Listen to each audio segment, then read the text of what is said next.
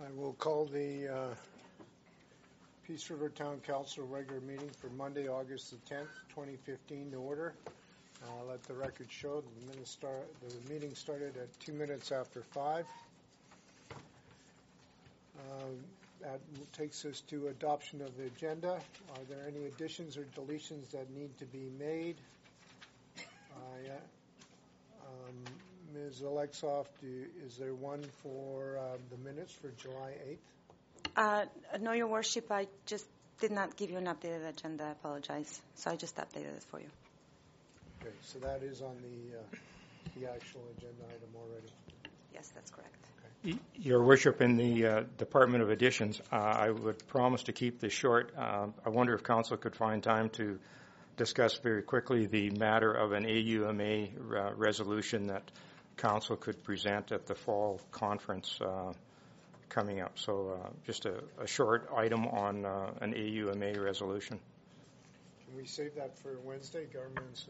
I can save it for Wednesday. The deadline for submissions was May 30th. Oh, so I'm fashionably early for next year or very late for this year. All right. Okay. We won't need it on the Wednesday one. Then. Okay. Sometimes they'll have an emergent resolution. So we won't put that on the agenda, and we probably won't clutter the Governance and Priorities Committee on either on Wednesday. Okay, any other additions or deletions? Hearing none, I'll accept a motion to adopt the agenda as presented. Mr. Ford, all in favor of Councillor Ford's motion? Passed. That takes us to the adoption of minutes. There's a set of minutes for July 6, 2015, regular meeting of Council. Are there any additions, deletions, or clarifications required there?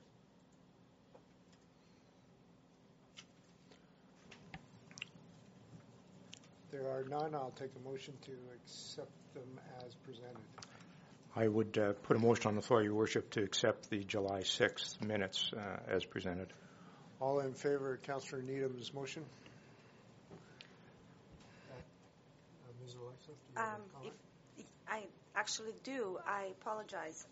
If I just may ask Council to perhaps adopt the other minutes later during the meeting. I just realized that I have made an error, and I would like to resubmit them. Okay. We'll do that towards the end. You can accept them at the next meeting, too. Yeah, I believe the minutes are correct, but I just realized that I did not put the motion numbers in them. let's do that at the next meeting. Just hold it to the next meeting and just put these agenda items to the next meeting. Okay. We need a motion, Ms. Bench, to table these to the next meeting. Sorry, which ones are they? The July Minutes. 8th and July 20th. Both of them? Well, perhaps you can clarify this for me, because July 8th was before the July 20th. July 20th has the motions, but the 8th was before the 20th. There's no motions on the 8th. Yeah, it's a Governance and Priorities Committee meeting. Are there no motions? Oh, well, then we're good to go. I apologize for the confusion. Okay. So that takes us back to item 3.2, minutes of the July 8, 2015 Governance and Priorities Committee meeting. Those are generally straightforward. Are there any corrections that need to be made, clarifications, etc.?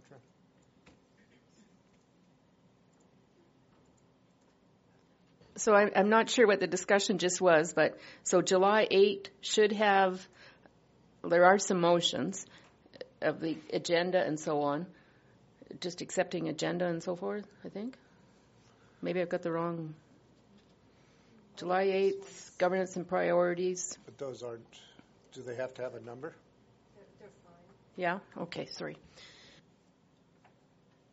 I'll move acceptance of the minutes of the July 8th Governance and Priorities Committee meeting. Councillor Benke, were you going to make a comment? No, I was just going to make the motion. Okay. Well, Deputy Mayor Manzer beat you to the punch. So all in favor of Deputy Mayor Manzer's motion? Passed. That now takes us to the minutes of July 20th, 2015, special meeting of council. Are there any additions or deletions or clarifications required there? Not that I saw. I'd put a motion on the table, Your Worship, to accept them as presented. All in favor of Councillor Brinke's motion? Passed. Are there any public hearings, Mr. Lifesoff?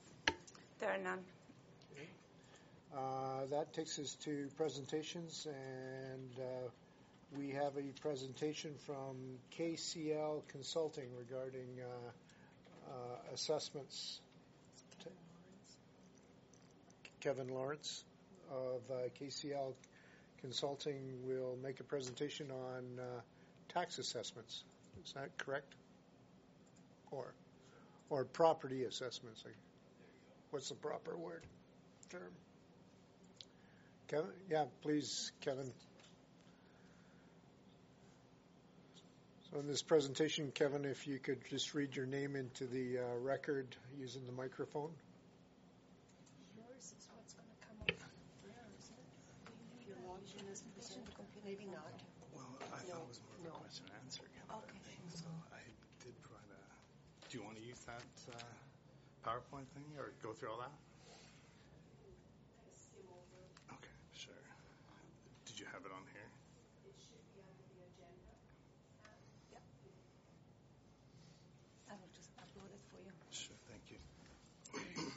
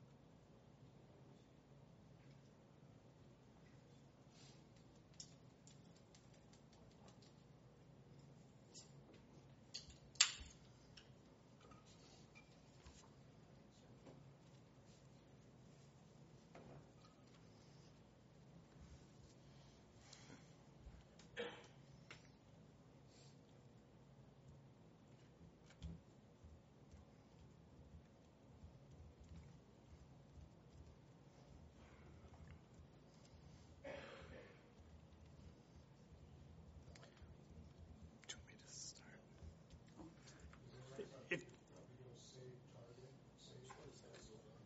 I have it on the flash drive too. I feel like I can just start. I'd rather do that.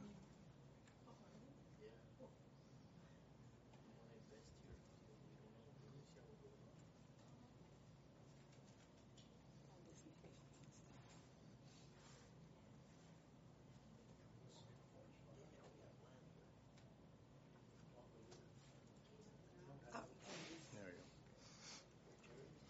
Okay. Okay, thanks. Yeah, well, you can sit. Sure. Hello, I'm Kevin Lawrence. I'm with KCL Consulting. I'm your property assessor. And I was asked to come and give a bit of an overview of the property assessment process. If I can just figure out how this works. There we go. So we're a private property assessment consulting firm. We contract to municipalities like yours around the province to provide the property assessment service.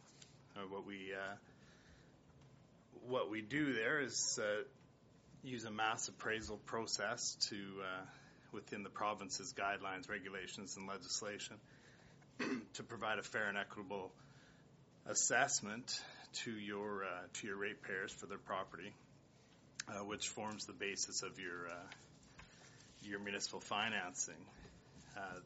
It's important that we provide a fair and equitable valuation for those properties. It's also important that it's a stable valuation for your purposes, that you're not your tax base isn't at risk. In order to do that, of course, we have to follow the province's regulations and legislation, and they require us to do a mass appraisal. They require us to meet a number of statistical measures as far as our assessment results versus the marketplace. They also have various audits and what have you of our processes, the methods we use, and so on. I think you're all familiar with the taxation process, so I don't necessarily need to get into that, but once that assessment is established and audited by the province and turned over to the municipality, you then, of course, determine what your mill rate will be, what's required to fulfill your financing requirements. So again, it's critical that the assessment be fair, be equitable amongst the groups of properties as the marketplace is determined on our assessment. Our assessments are conducted on an annual basis. Every year, the valuation date would be July 1st, the year prior to your tax notices or the tax year. The physical status of the property would be December 31st of that year prior to your tax year.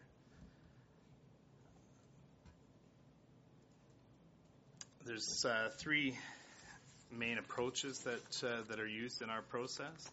Direct sales comparison, of course, collects and compares the sales of each property with the assessment.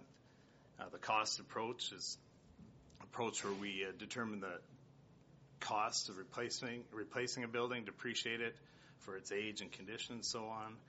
Add the market value, determine a value for that property, and then again apply that direct sales comparison approach to meet the province's standards as far as assessment to sales go.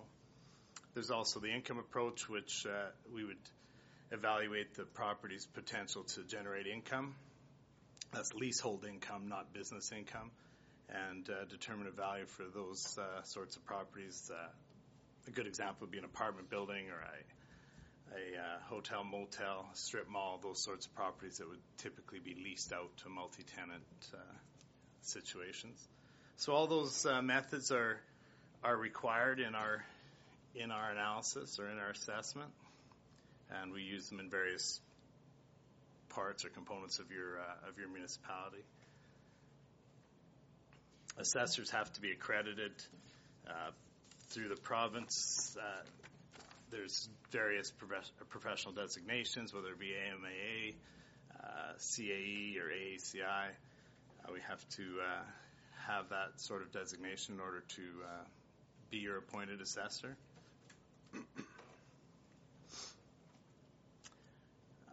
What's assessed? Parcel of land, of course, is assessed. Any improvement or structure on that land is part of the assessment. That said, we may or may not include every component. Fencing or paving or whatnot may not always be part of the model. It would have to, in the marketplace, we would have to justify, or we'd have to be able to quantify a value for that particular component. But generally speaking, everything right from excavation to completion on a building is accessible at its stage of completion, and of course the land is accessible. What's not assessed? Personal possessions, public infrastructure, minerals, any Métis or Indian Reserve property, that sort of thing. There's a number of exempt properties as well. Hospitals, schools, nonprofit organizations that qualify through the municipality. I guess back to the general approach, we use a mass appraisal approach. We also implement an inspection cycle on an annual basis. It's part of any assessment service where we would assess a particular percentage of your municipality's properties. Each year, on in this case, I think it's 25% of the properties we have to do a physical review of. That plus any permits that might be taken out, any questions that arise, sales investigations, ratepayer inquiries. So in any given year, probably 30 to 40% of your municipality is physically re-inspected. In the past few years, since we came on with Peace River, we've implemented a data enhancement project, which required us to go out and reconfirm the data that was on the record, new photos. One of the other things that was significant was the non-res or commercial properties had to be reassessed. The cost manual that was used in the past was no longer supported by the province, so we had to convert to a more universally used and supported manual, the Marshall Swift cost manual. So that's caused some changes in the assessment, but in the end, it's in an attempt to make it fair and equitable and a more uniform application of the process. So within your municipality, there would be certain types of properties. Of course, there's residential properties, there's commercial, non-residential properties, municipal properties. There's also regulated assessments, which the province carries out for the most part on linear property, which would be power lines, pipelines, those sorts of things, telecommunication systems, and so on. The local assessor, or us, we would conduct assessments on regulated property with machinery and equipment used in processing, farmland, if there's any. There's very little in the town of Peace River, but those sorts of things would fall into the local assessor's plate, where the linear, that power line, gas and oil facilities, those sorts of things would fall onto the province's side of the ledger. We spoke about the valuation and the condition dates of the property assessment. Data collection, I suppose, when we're doing these re-inspections or a new property, we would look, we would use building permits and physical re-inspections, subdivision plans and so on to formulate the record or the basis for the assessments. We also implement a mail-out review or a request for information on vacancy rates, rental rates, expenses, capitalization rates, and so on. So that would all be part of the assessment process throughout any given year. We maintain all this data in a CAMA system, which it allows us to import all the land titles information, the property header information from your municipality's system, allows us to maintain all the physical data of the property, as well as conduct market analysis on the various groups of properties and the sales that take place within those groups.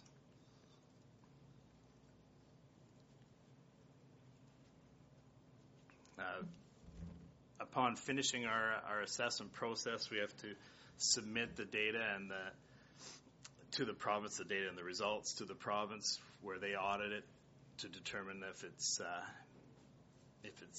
met their legislation, their regulations. They'll look at the processing, they'll look at the data on the record, they'll look at the results, how the sales and assessment ratios match up or turned out before they'll ever allow it to be passed off to your municipality. So we have to go through quite an extensive audit before passing off an assessment to your municipality. That pass-off is legislated for February 28th. Typically we try to be complete sooner than that, but once we've passed it over to your municipality, of course you'll prepare an assessment roll, which on any given year you produce and have available for your ratepayers to review and browse to see that there is an equity, to determine if a property down the street is fair in relation to theirs and so on. There's a period of inquiry after you've mailed your notices where ratepayers are encouraged to call us and review their assessment if they have questions about it, concerns about it, maybe some information we didn't know. Those sorts of things can be sorted through and worked out at that point. Further to that, if we can't meet, we can't come to some resolution, or we can't satisfy the ratepayers' concerns, of course, there's the option to appeal it. There's an appeal process.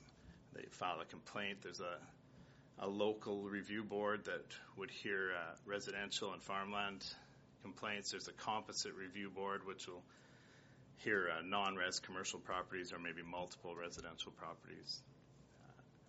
And that, again, is this process of exchanging information, determining that the information on our record is accurate, and from there determining what a fair and equitable assessment would have been for that property. So generally speaking, that in a nutshell is the process. I suppose if you have questions for us, for me, that's fire away.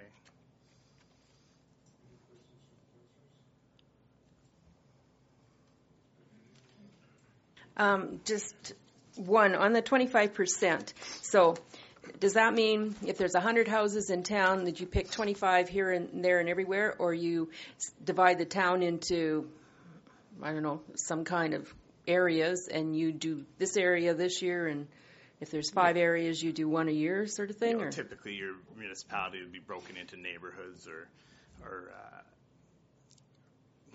subdivisions, if you like, and we'll go through them in a sequence. Say, well, this year's Rossdale, this year's something else, or Southeast. But on top of that, we'll have inspections all throughout the community, from ratepayer inquiries, from permits, from questions we had that maybe a sale came through and the assessments don't seem to jive. So we end up assessing or inspecting properties all throughout the community, but we will try and assign a bulk of them in one neighborhood for that annual curbside review, just to get a new photo, make sure that it looks the same as it did last year, the last time. If it's had significant changes or renovations or questions, of course we do a further inspection and find out what's changed. Kevin, do you have any files before the Provincial Assessors Board, or have you been able to resolve issues locally? Well, I think there's some appeals here. Yeah. Do you know how many there are? No. 8 maybe? I think between 8 and 10, somewhere in there. I think some Several of them have. Which, though, are multiples, which we've spoken to. They appealed before we spoke. And at those appeals, do you represent us, or or is our CAO represent us? What's the process for? Oh, well, I would represent you as the assessor for that property. Okay, so when are these scheduled? Do you know? They're not scheduled yet. They would be within 150 days of your mailing. They'll be at the end of October and beginning of November is when they're going to be here, because we have to get a municipal government board member. So that scheduling. And these these reviews are held in this chamber, or? That's correct. Okay. They are open to the public.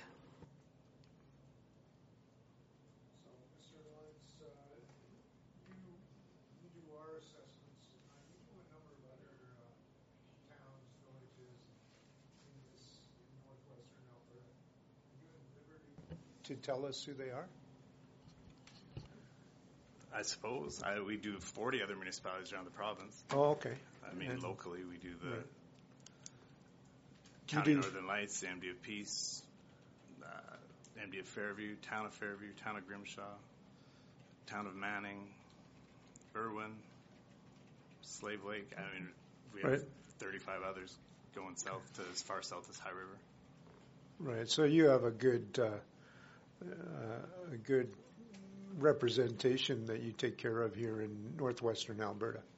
So it's not as if we're the only town in northwestern Alberta that you handle in terms of property assessments, and the rest of your business is in south of Calgary or anything like that. No. We're spread out all over the province. Right. Okay. Anybody else have questions? Ms. Banky? The different neighborhoods, you said you kind of break it out on was it a 5-year cycle or a 4-year? 25% of the properties. So are those neighborhoods, like, is that list or order of those neighborhoods, is that public information, or how would somebody know if their neighborhood's coming up for an actual review? Well, annually, your municipality would give notice that we're going to inspect any number of properties, possibly all of the properties in the community. We would go through the neighborhood. You may identify the neighborhoods. I don't know. Every municipality will promote it differently. We'll let your administration know where our focus is going to be, but it's going to be throughout the entire municipality by the end of it, with permits and other inspections or questions about other neighborhoods. So. Okay. But yeah, we would let administration know what that percentage is or what neighborhood is intended to be our starting point. Okay.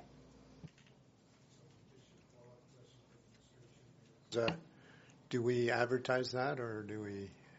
We do, because sometimes we get concerned citizens phoning saying there's somebody standing on my sidewalk looking at my property.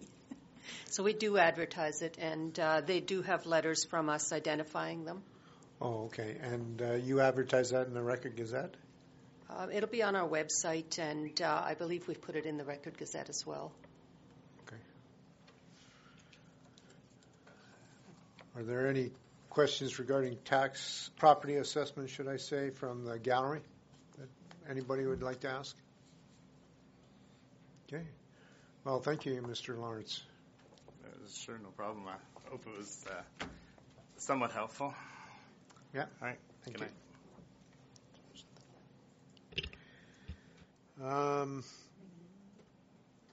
That takes us to bylaws.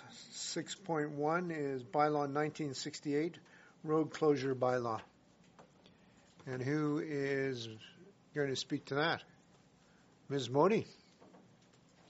Good evening. I didn't know you dealt with road closure bylaws. Well, this is my second. Okay. I thought Mr. Smith was our expert on road closures. So.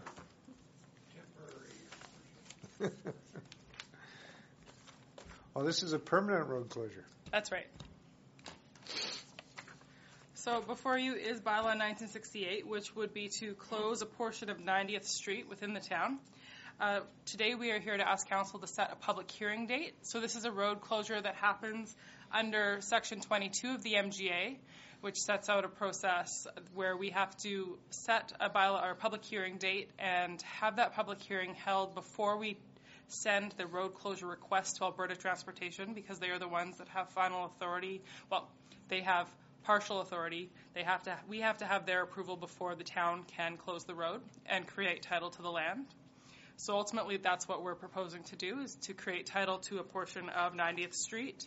So you can see towards the back of the package, we have some sketches that show the area that we're proposing to close.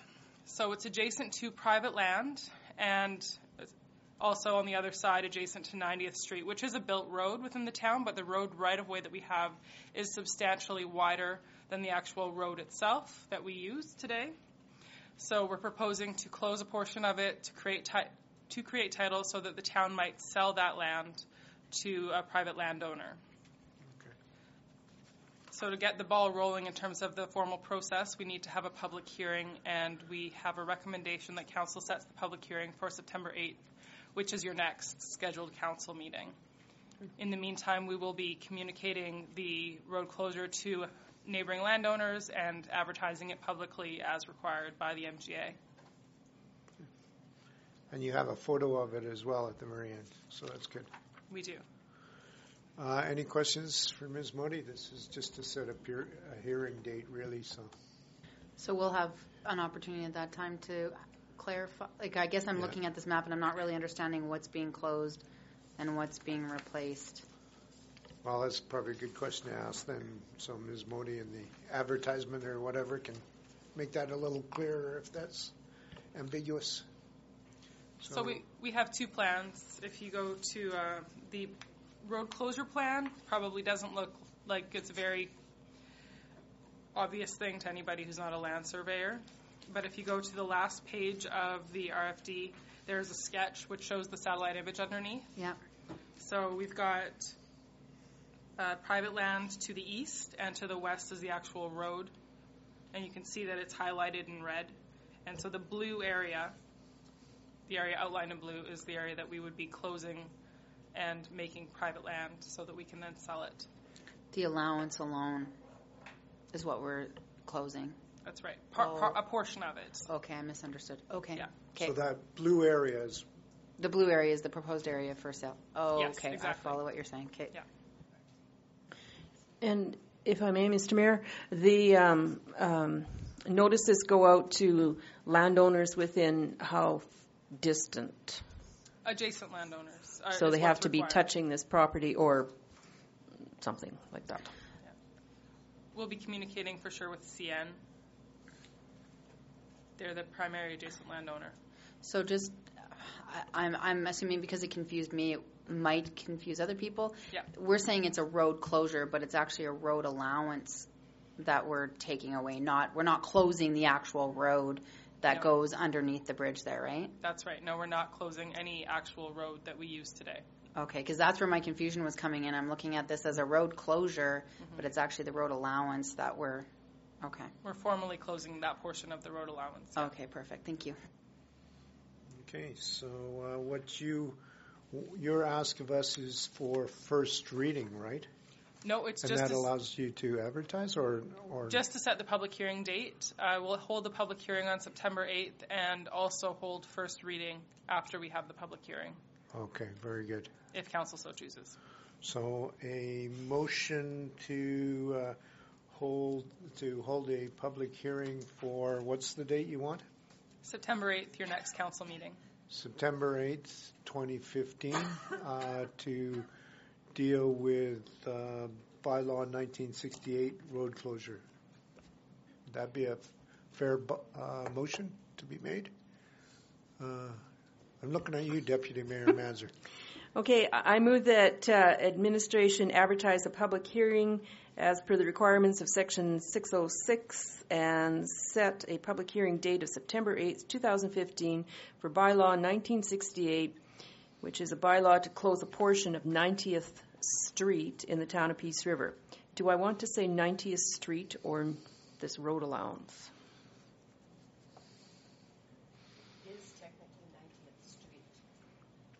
Okay, I'll stay with 90th Street portion thereof. Okay. All in favor of Deputy Mayor Manzer's motion?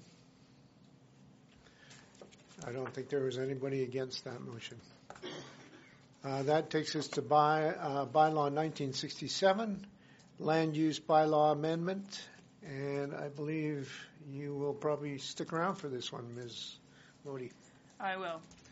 So the town has received an application to amend the land use bylaw to add motel as a discretionary use to our CR district. Our CR district is applied to land within the downtown area. It's not applied to Main Street, but it is applied to the majority of the rest of downtown. We have a distinction in our land use bylaw between motel and hotel. So a motel is a group of guest rooms where the individual entrances to each guest room are oriented to the outside, whereas a hotel is a building where the main entrance to the building is a single entrance, and the hotel rooms are oriented to the interior of the building. Right now, a hotel is a permitted use within the CR district, and a motel is not enabled. So the application is to add motel as a discretionary use. Well, I learned something today. I always wondered what the difference between motel and hotel was. Great. I think this is fairly straightforward then. I take it you're recommending that we adopt this change. I'm recommending that you proceed with first reading and set a public hearing date.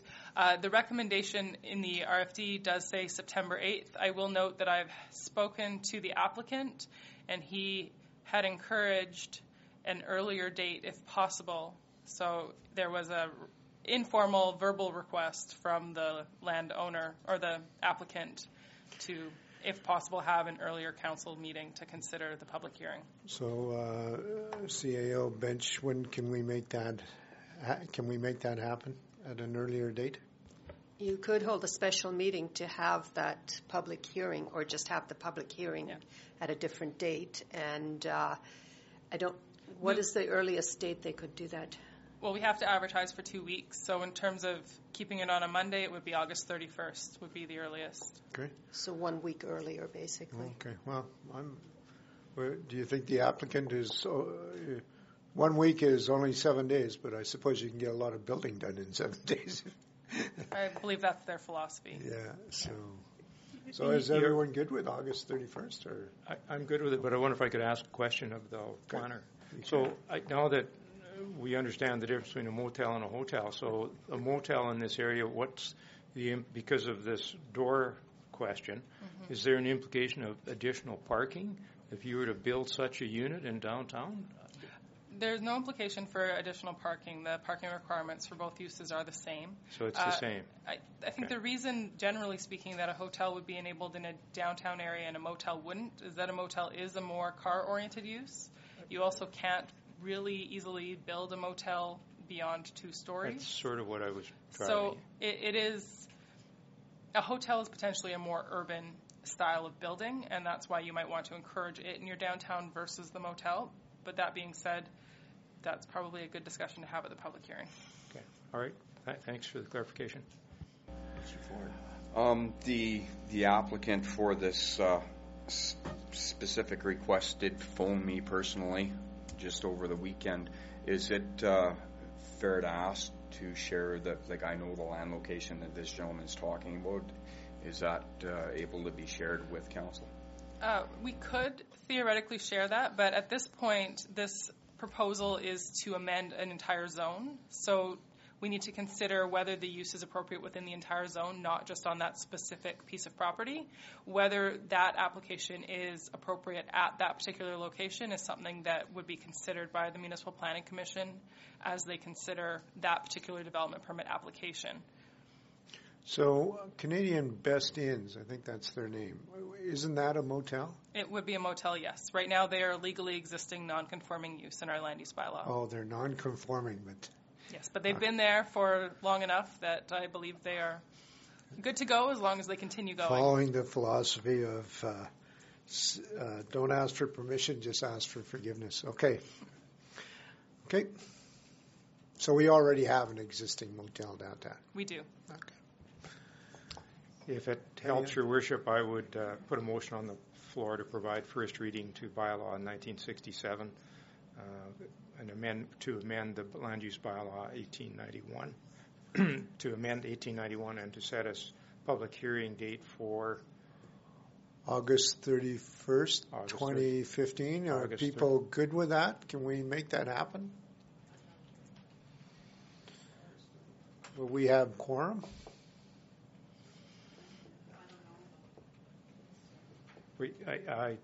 I'm inclined to go with September 8th because we've got 2 councillors away now, and I'm not sure of everybody's schedule, but I think let's go with September 8th.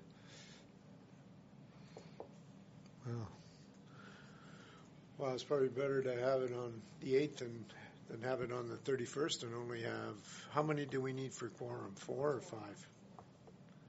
Well, I'll be here on 31st. You'll be here. Ms. Benke will be here. I'm sure we can get Mr. Sawchuk or Mr.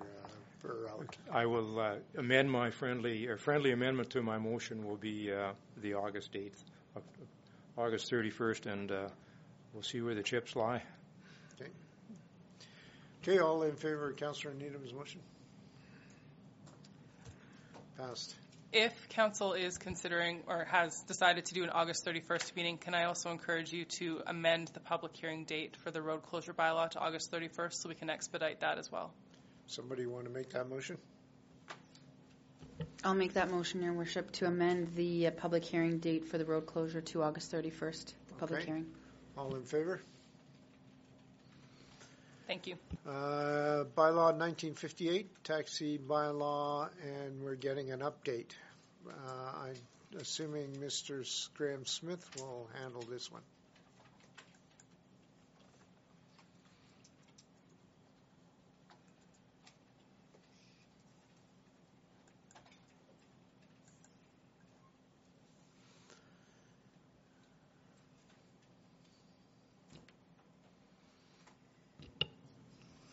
Good evening.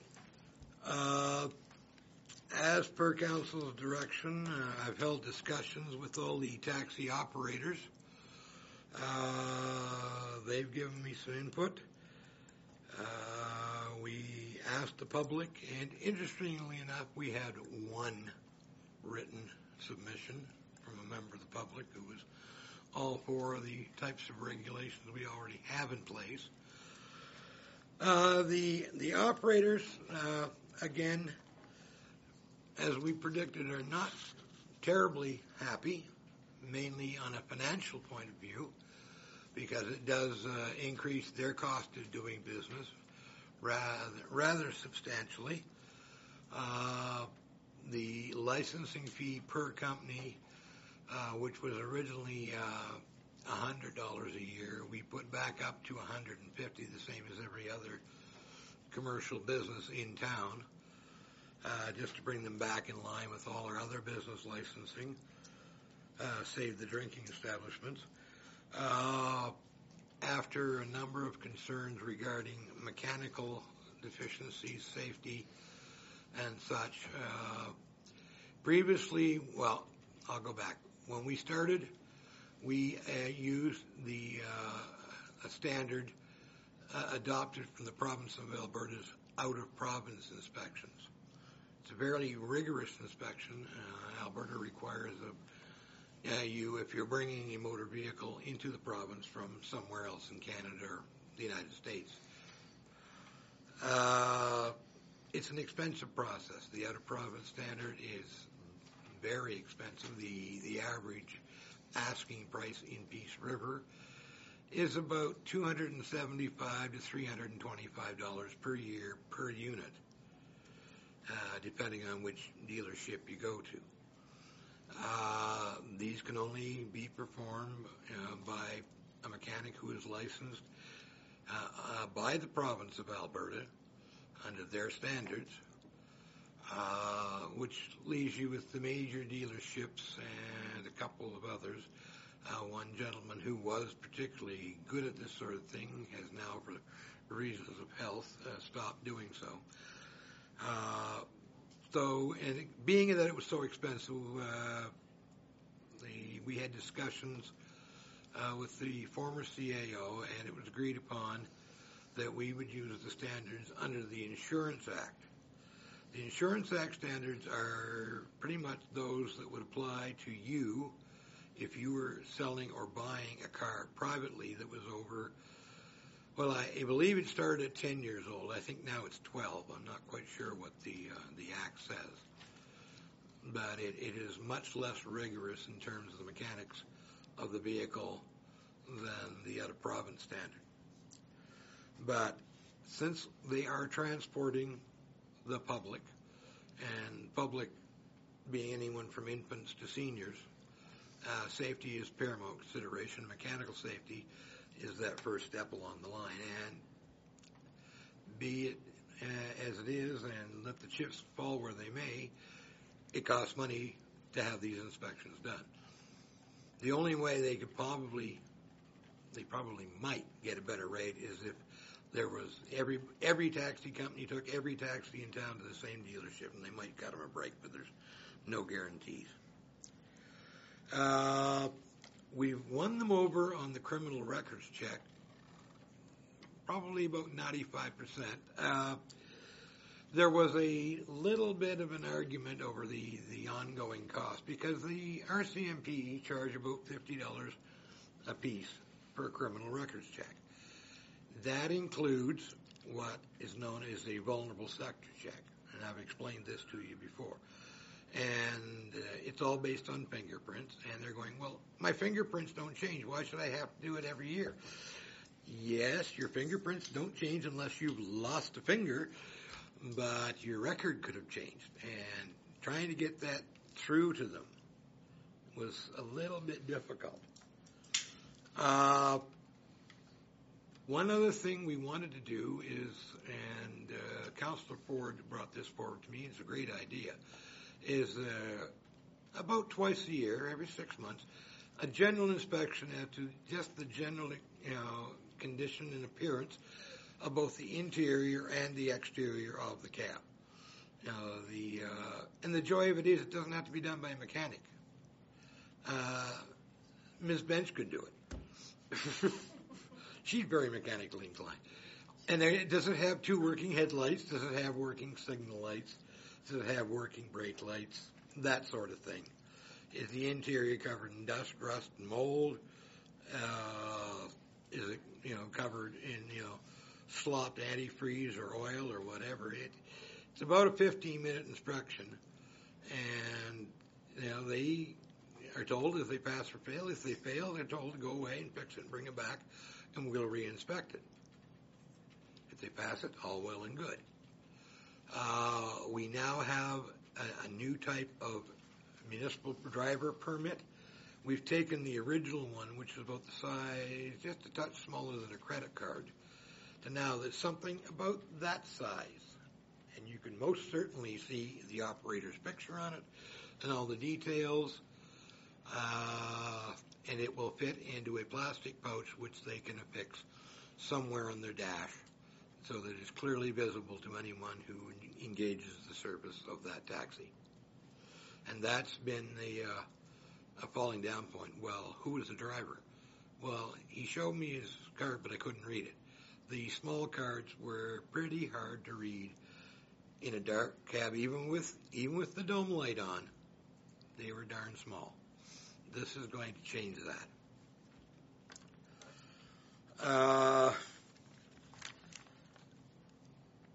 Again, it all went back with the drivers and the operators to the cost of doing business. Well, we all know that if you're going to do business, it's going to cost you a certain amount of money. A business like this, where you're operating a motor vehicle, and we all know what the cost of operating a motor vehicle besides fuel is like, it's going to cost you money. So, I'm sorry, but it's got to work that way. There were some concerns about regulating limousine service, and I just sort of looked at them and shook my head and said, there are, as far as I know, 2 working limousines in town. One belongs to the Chapel of Memories, which I don't think they're hiring out, and the other belongs to I'm not quite sure what to call it. It's an entertainment place, and it belongs to Bell Petroleum. And they use it mostly for special functions, for weddings and stuff like that. It's not operated on a, let's go out and run around in a big car for hire. We did have discussions on the storage of certain materials because of, let's say, leaky containers or whatever. We think we've got that one straightened out. Everybody seems to come up with the same idea. We won't get one. The ubiquitous plastic milk cartons. Everybody seems to have one. I don't know whether the dairies still use them, but they're great for things like windshield washer fluid and things like that to keep it from getting punctured and spilled all over the back. We have increased the fines. They're pretty hefty, but they need to encourage them to play by the rules and deter them from trying to take a chance in doing something really not so wise. And the fines, after I had some discussions with my director and the RCMP, that we need to make them heavy enough to really make them think that it's not worth their while. And we have to put something in there that says, if money's no object, then fine. We will not give you a license, or we will suspend or revoke your license. That's the third strike. But it'll start on a progressive rate at anywhere from, I believe the figures on the back here. They can start from anywhere from $300 and work their way up to about $1,500. That should get somebody's attention. And that's what we're aiming to do. It's like, come on, people, play by the rules. It's not hard. And in some cases, we would revoke the company's license. Some cases we would revoke the driver's license. Some cases we would suspend it. It would all be very much dependent on what the offense was, and that will be discussed between myself or whoever succeeds me, the RCM police, Director of Protective Services, and ultimately the taxi companies will be in and saying, okay, defend what you did and why you did it, and then we'll make a decision. Everybody will get due process. The one thing that I have to caution everyone, and I had this discussion with the RCM police as well, is there have been a lot of complaints about attitude and service, and I'm sorry, but I haven't met a governing body anywhere at any level that can legislate attitude, personal attitudes. And it boils down to the famous caveat emptor, buyer beware. If you don't like the service, you don't like their attitude, deal with another company. You know, if it's, really, really bad and obvious, yes, we will step in and find out what's going on and find out if there's a way that we as a municipality can deal with it. But in most cases, it's of such a nature, the ones I've dealt with in the last, I think, 6 years since we've had this, they're very much, I don't like your attitude, I don't like the way you looked at me type of thing. There was nothing there to hang your hat on as far as a civil or even a criminal charge. Okay. So questions for Mr. Smith on this bylaw? Deputy Mayor Manzer. 2 points of clarification. The service standards number 7, it says that a decal will be put on each side of the taxi cab to display the surcharges. Is this on the inside, the outside, or both? Most of them are designed, if it's the rates decals, which has the surcharges, most of those are designed to go on the outside of the window. So could they also not go on the inside? Depends on how the surface is made. It's up to the company that but makes it. If you're forgotten what that thing said out there and you're arguing with the taxi driver about the cost, isn't it easier to have something in front of both of you?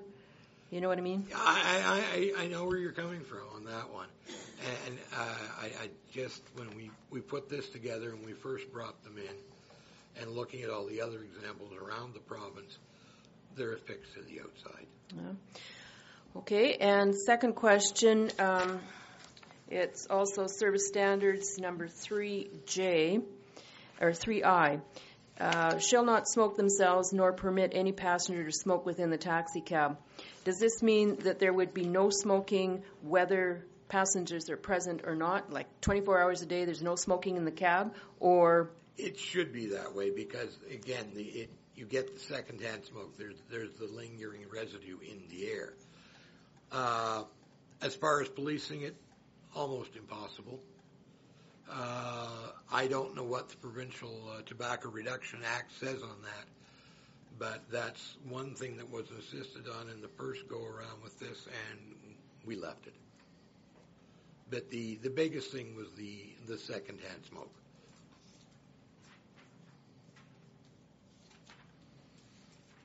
Right. So these drivers shouldn't be smoking in the cars. Okay. Absolutely. Mr. Ford?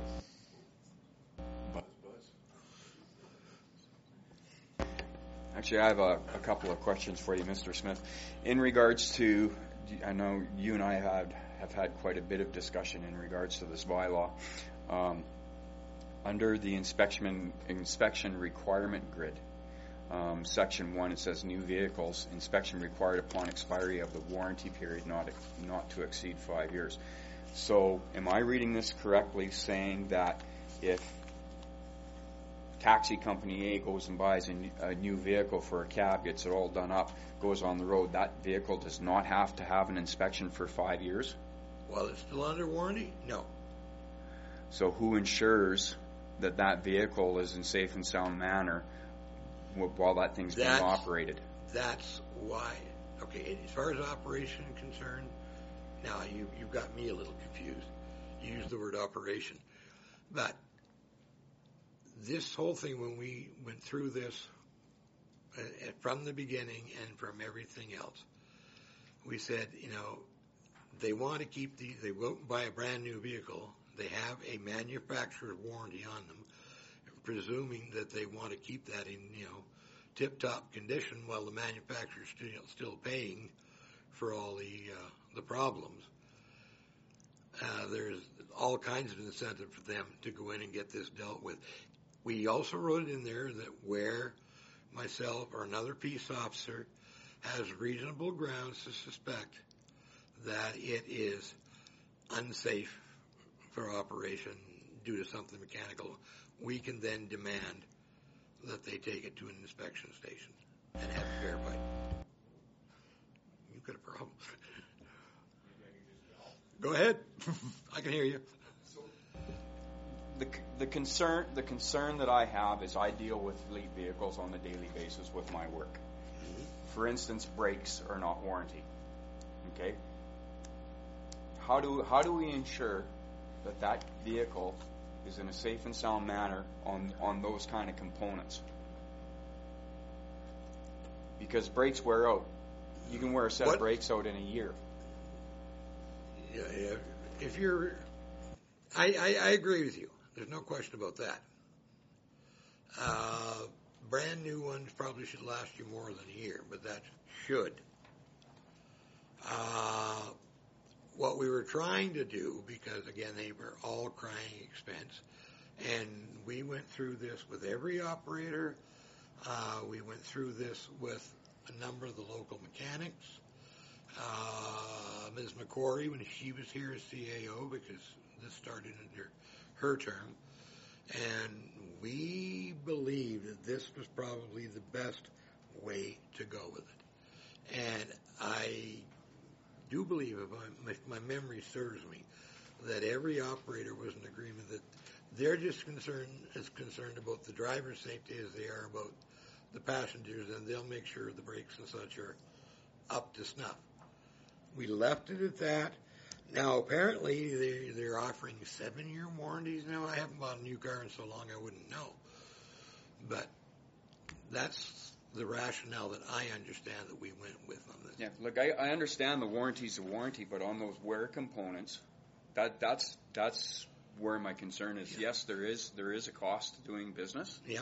How would you suggest then, because I'm always open to suggesting that we look after the things like the brakes? To be honest, I'd like to see that change from 5 to 2. Have those inspections done. If you buy a brand new vehicle, because brakes are part of that inspection, have that inspection done after 2 years. Mm-hmm. We could possibly do I don't know, what cost do you put on what cost do you put on a person's safety? Oh, I agree with you totally. Yeah. I would like to perhaps. You deal with fleet vehicles constantly. I'd like to go pick a few of my mechanic friends' brains. I've got a few out there that I do trust. I'd let them work on my vehicle. So I'm not saying that you're wrong, and I don't believe you, not for a moment. Let's have a considered judgment on this, and then we can make up our minds. We don't have to go to second and third reading tonight. This was brought forward. Yes, number one, updating information. I put the option in if you want to do more readings, but the foremost thing was to let you know where we're at. Mm-hmm. The one thing I did make a note of in this, and I should have brought it to you a little bit earlier, is we're looking at changing the. Once this is passed, and it's passed in the next month or so, making an enforced date of January 1.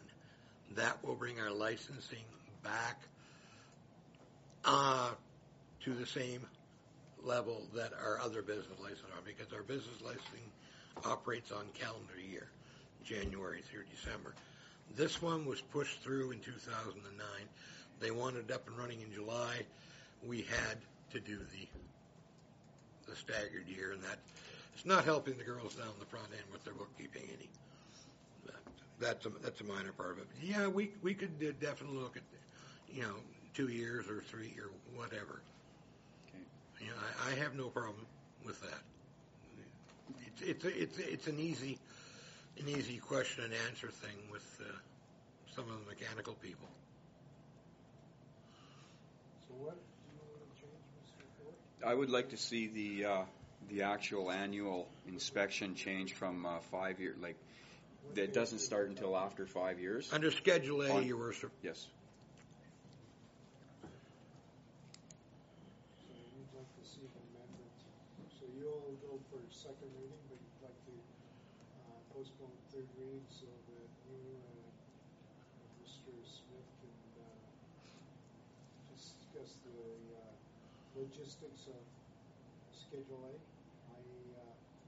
vehicles over, you want to strike out 5, put in 2 years old, shall require mechanical inspection annual, maybe. Annually, yep. Yeah. So be an annual. The wording there is. Are you talking, Mr. Ford, about item 1 or 2 under that? You change one, you got to change 2. Yeah, that would be both.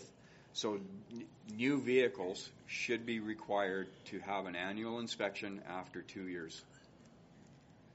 If they, and I agree with you there, because taxi cabs, being public transportation, they put on a lot of miles, and some of them are hard miles. Could you not look at doing that and just limiting the inspection that you're doing between year 2 and the end of warranty to be those specific components, as opposed to making them do a full inspection on a vehicle that maybe doesn't require a full inspection? It's an idea worth considering. It's just a matter of the logistics of how to schedule it and make sure that we keep it all straight in the database, that it's got the full inspection here, it gets these components here, and the more stops you put along the way, the more confusing it gets. Yeah, I follow you. There's also a different. I'm not going to name any businesses, but there is also businesses out there that do an inspection very, very similar to this, that actually measure your brake wear, measure this, and it's not. It's usually in around the $180 range. Now, what that inspection is actually quite a thorough inspection as well. I'm not sure if it's the same or would be classed as the same as an out of province. No, there's one that I'm familiar with, does just exactly what we say, tire, your tire wear, brake wear, but it's under the out of province, but it's significantly higher than others, depending on which dealership you go to. I haven't found anything yet in looking at the major dealerships in Peace River that was under, for the standard we're looking for, that was under 275 plus tax. I mean, they can go, if they want to go to Grand Prairie, a guy will do it down there cheaper and, is a licensed mechanic who's able to do these things and is willing to sign off on it because it's his name and his license number with the province that goes on it. And if something goes sideways, it's not only the taxi cab or the driver that goes down, it's the mechanic. Mm-hmm. And you know that as well as I do. But I know some of the cabs have gone to Grand Prairie, gotten it done cheaper. Yes, they have the name, they have the license inspection number, the whole 9 yards, and as long as it's within 45 days, I'm good. 2 other questions? Hopefully these ones are short and sweet. In regards to the discussions that we've had in the past, there were some items that I did not see in the bylaw. So I'm assuming that the stuff that didn't make the cut would be the meter and the camera. Was there anything else besides those 2? That's it. They didn't make the cut because the metering thing is up to you folks sitting around here. The Municipal Government Act allows you to set fares. Now, whether that be a flat rate or whether that's the introduction of a meter system and so much, per part kilometer or part thereof, there's so much waiting time on the meter, and the meter must measure time and distance, and they can't measure them together, or you set a flat rate. But that is the call of the municipal council under the MGA. I just brought that forward for your information. I told you this, I think, the last time. Well, there is another councillor that had asked about that a while And back. meters, let's see, the last time I checked, which was about, probably a little over a year ago, cheapest I found was an outfit in Calgary, $600 per meter per unit, minimum 2 hours installation, and it's electrical, so there's no flat rate.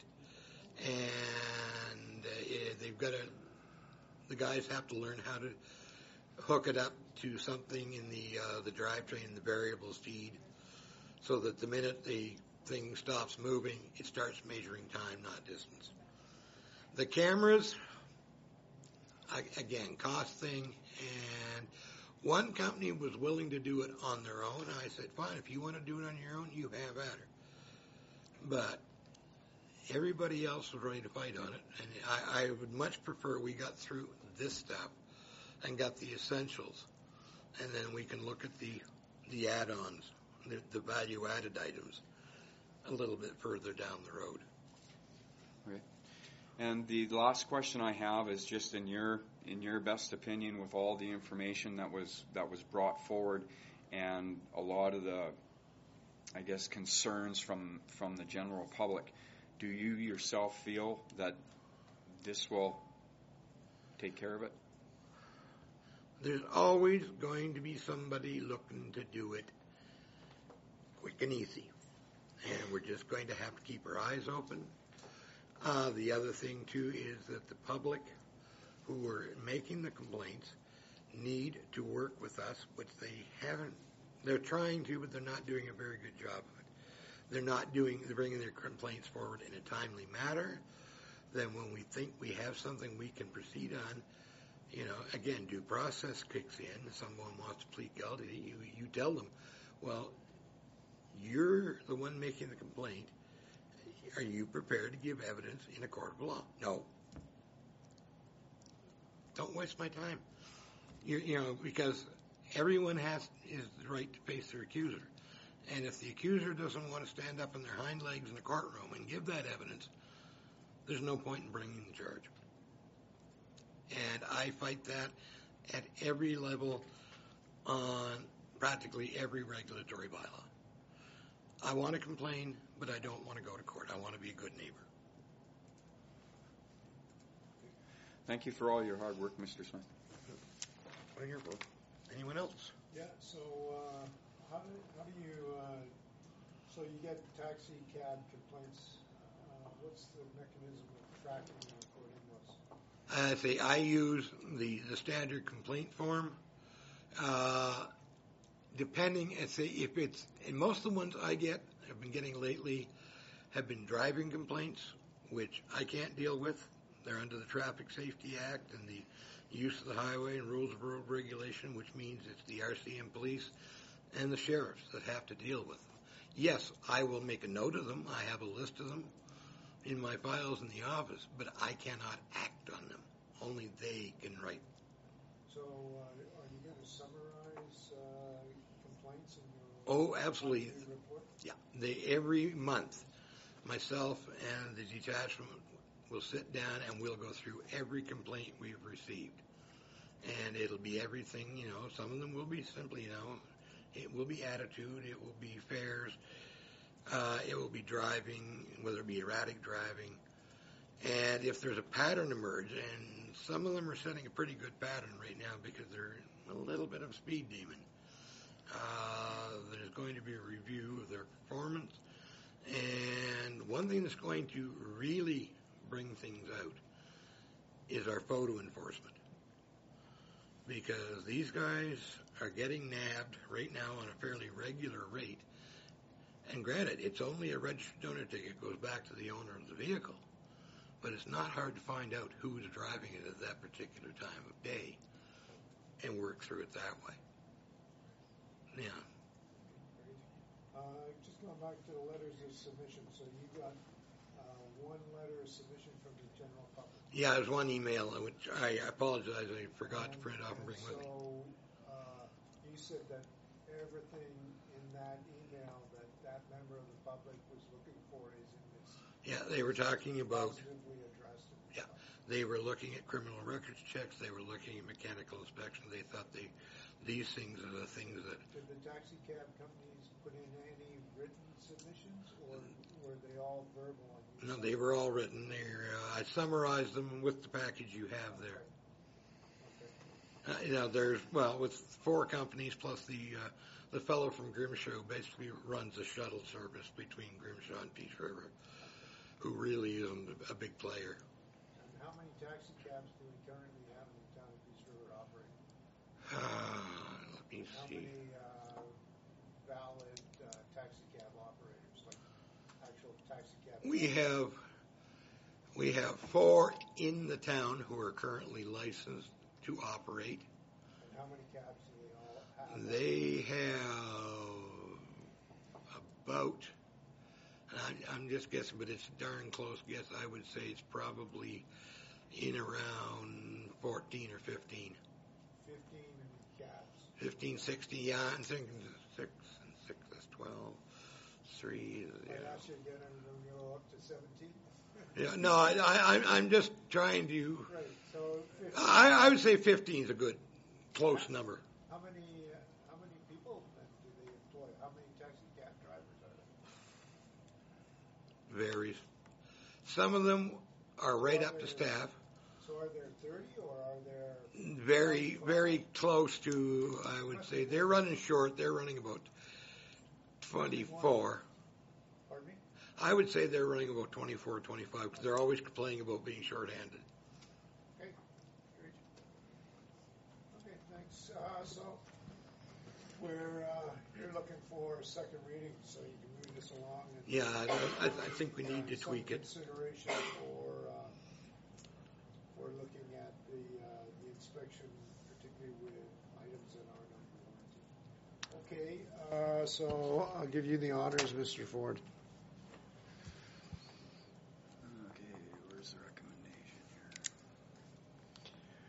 Well, the recommendation was second and third reading. You just want to do second reading. Yes, Your Worship, I'd put a motion on the floor to provide second reading to bylaw 1958. Is that sufficient? All in favor of Councillor Ford's motion? Passed. Okay, bylaw 1955. Your Worship, I have to declare a conflict of interest on this one, so I'll remove myself Okay. from the discussion. Okay, very good. Thank you.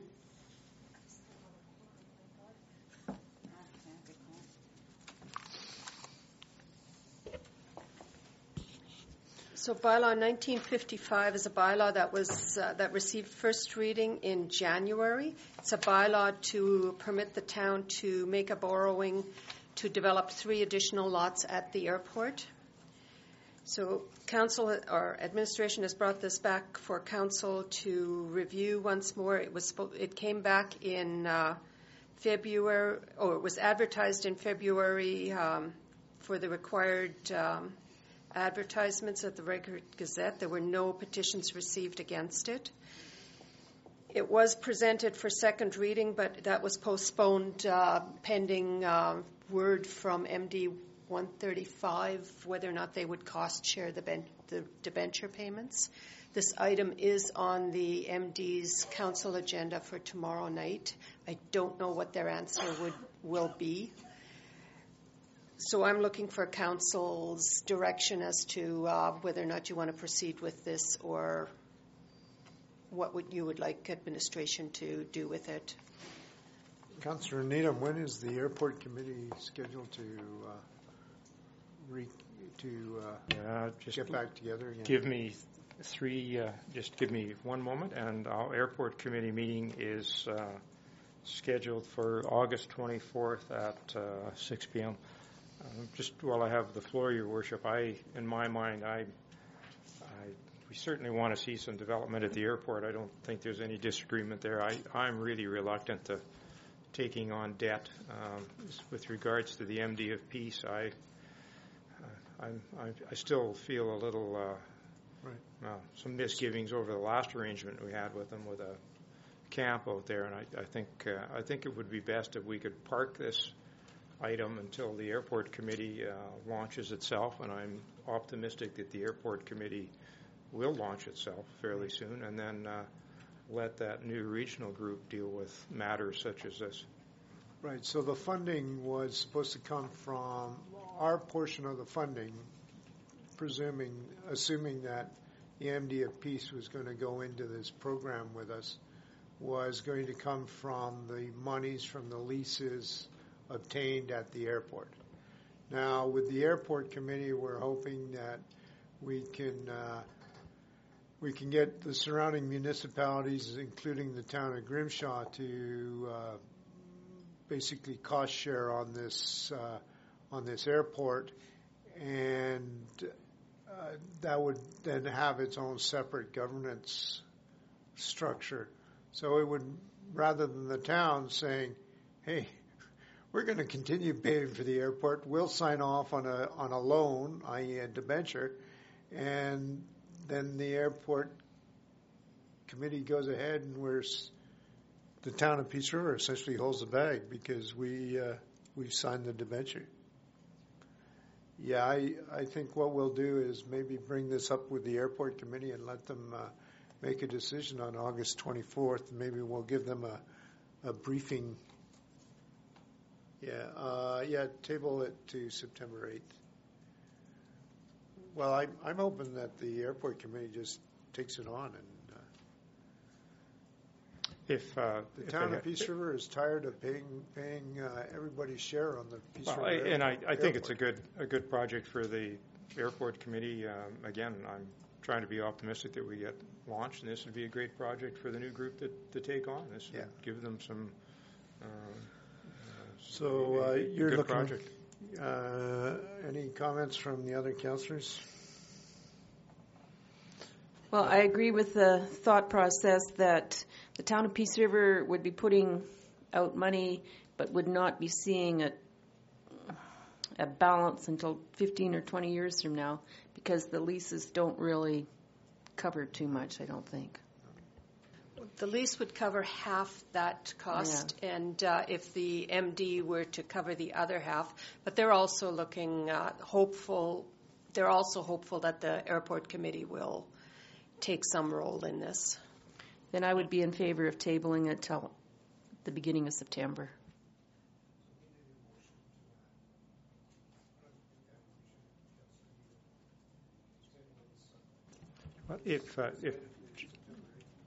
So just for the record, I would put a motion on the floor that we table this matter till September 8th or thereabouts, I guess is the next date. I'll just pick a date here.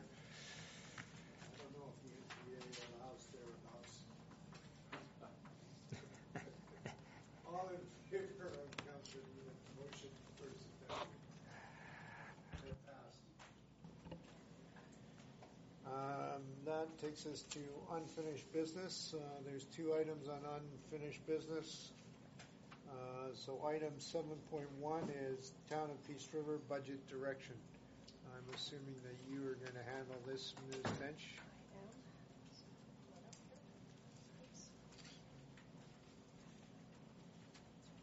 So at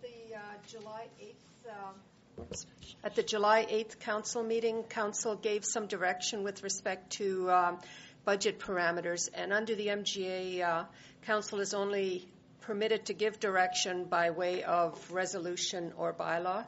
So we're here to ask for council to pass a resolution to provide the 2016 budget parameters for administration. So we're looking for council to pass a resolution to set the budget parameters as discussed at the July 8th meeting, that the municipal tax revenue raised to remain at the 2015 level, and that going forward, all the budgets within the town departments go towards zero-based budgeting, and that protective services be the first department in the administration to use that method for 2016, and the other departments start in future years.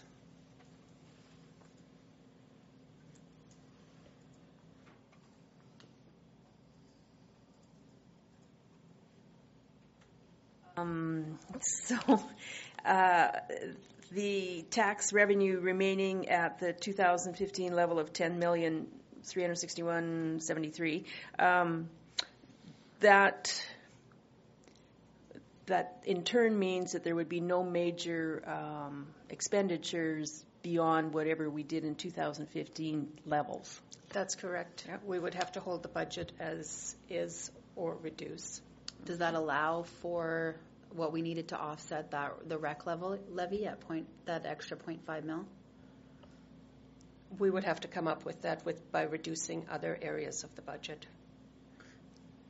Because the 10.3, oh, right. So it would be an increase of 0.5 if we were going to do that. Okay. All right. So, Mr. Mayor, I'm willing to put forth a motion that the budget parameters include having the municipal tax revenue remain at the 2015 level of $10,361,073. And is it appropriate to put the second part in the same motion, or okay, and that each department move towards using a zero-based budget method, but on a rotating basis, and Protective Services develop its 2016 budget based on the zero-based budgeting method. Is that got this? So will this come to us prior, like this will be a discussion point if we need to modify or adjust? Yes. And this would allow for the same $500,000 that we put into the rec fund last year, but it wouldn't allow for the other $500,000 that we were planning to do for the 2016 year. With council setting this budget parameter, it'll be up to administration to come up to those levels and include the stuff that you want included. We'll have to cut back in other areas, and if we can't do it, then it will come back to council to decide what it is you want to cut.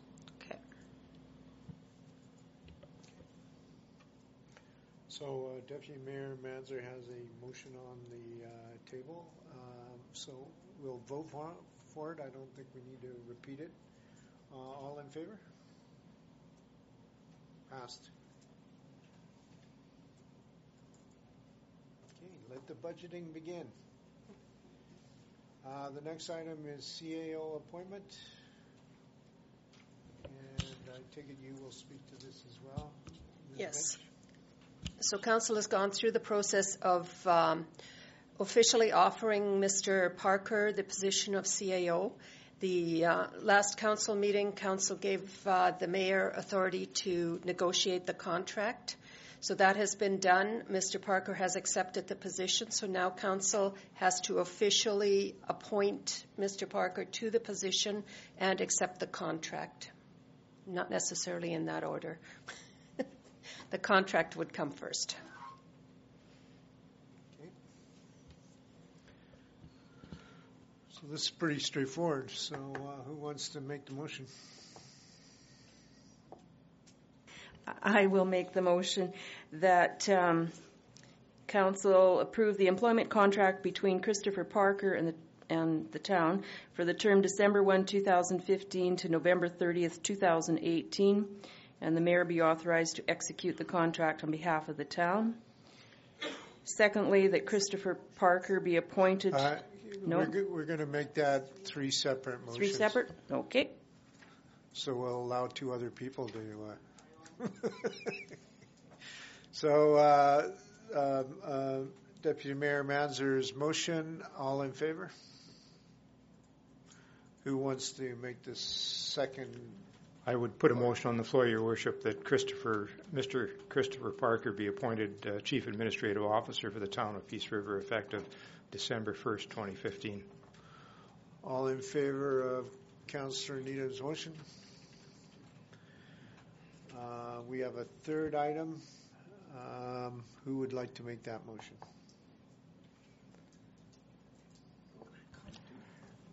Your Worship, I would put a motion on the floor that the appointment of Ms. Renee Bench as interim CAO be rescinded effective December 1st, 2015.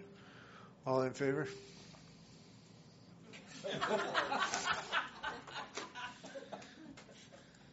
Okay. We may have to have a point of order on that vote. Okay. I'm going to ask the gallery why they're here so that we can put their agenda item up early, because I want to go have a break and eat some supper. So the general gallery, is there a particular item that you're here for? Or? Yeah. Well, we're here for, Alicia has a file that she wants for a demolition permit on the land along the 90th Street. Oh, is that in camera? No. That's number 8? Okay, number 8. And Don Lee, Mr. Don Lee, why are you here? Not that you have to have a reason to be here. Yeah, well, I like to stop by and see what happens here on now and again. Huh? But no, I'm here just kind of moral support for this deal. We have a little request here. Okay, so let's deal with the ski hill, the demolition item, and then maybe the demolition people. Anderson Development would like to hear about the Peace River Ski Club. It's a drawing card for the region. So let's do the Peace River Ski Club first.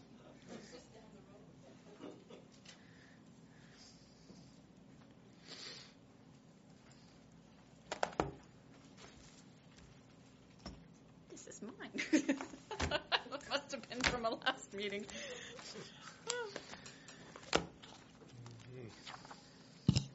Your Worship and Council, there's a report in front of you in regards to a request from the Peace River Ski Club. The request the request is for additional funding for upgrades and improvements to the mid ski hill shed and electrical feeder cable for the ski hill T-bar system. Lyndon Waits, the president of the ski club, is here also, so at some point you may want to ask him to come up and add anything else to my report if you so choose. As with the current lease agreement with the Peace River Ski Club and the town of Peace River, this request is being brought forward to council for your consideration. As you're aware, the shed at the mid-mountain or the mid-hill T-bar shed was destroyed during a spring fire. There's been quite a bit of damage to that main component of the T-bar system. It completely took out the shed, and all of the electrical controls and components that were housed in the shed are also destroyed. This structure and all of these components are covered by insurance, and we are proceeding with those repairs as we speak. However, the ski hill is taking this opportunity to do some improvements in efficiencies, and are requesting that council provide some financial support to that. Of note is this particular area has received, unfortunately, a lot of vandalism.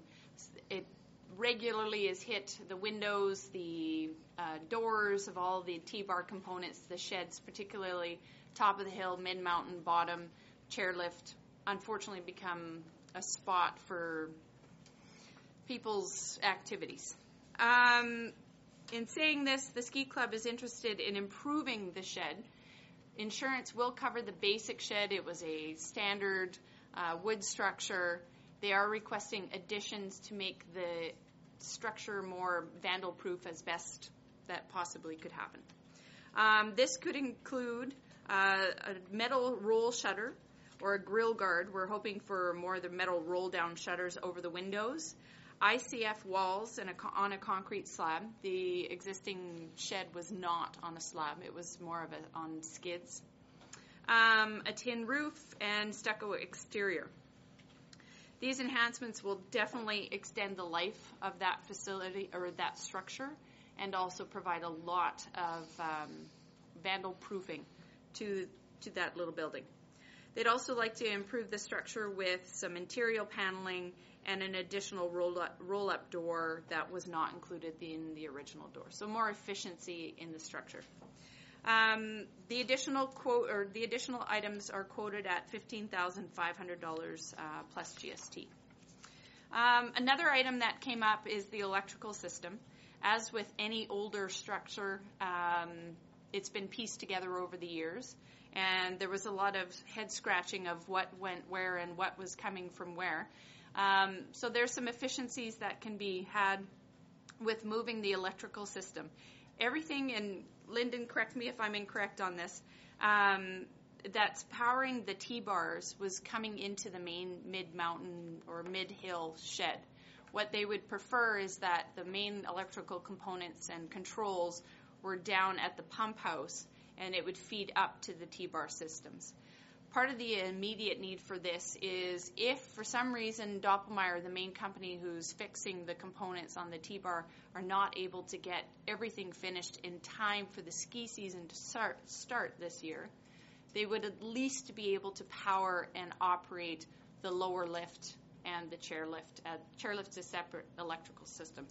But to have the power to go back into where it was at the mid-hill shed, we're putting literally all of our eggs in one basket in that particular situation for the electrical. Is that accurate? Yeah, that's correct. All right, great, thank you. So the proposal is to move all of the electrical down to the pump house. This will also allow for a really wonderful component to have proper schematics of where your electrical is coming and going, of which they have none currently. The cost for that project is $6,018.98 as quoted from a local company.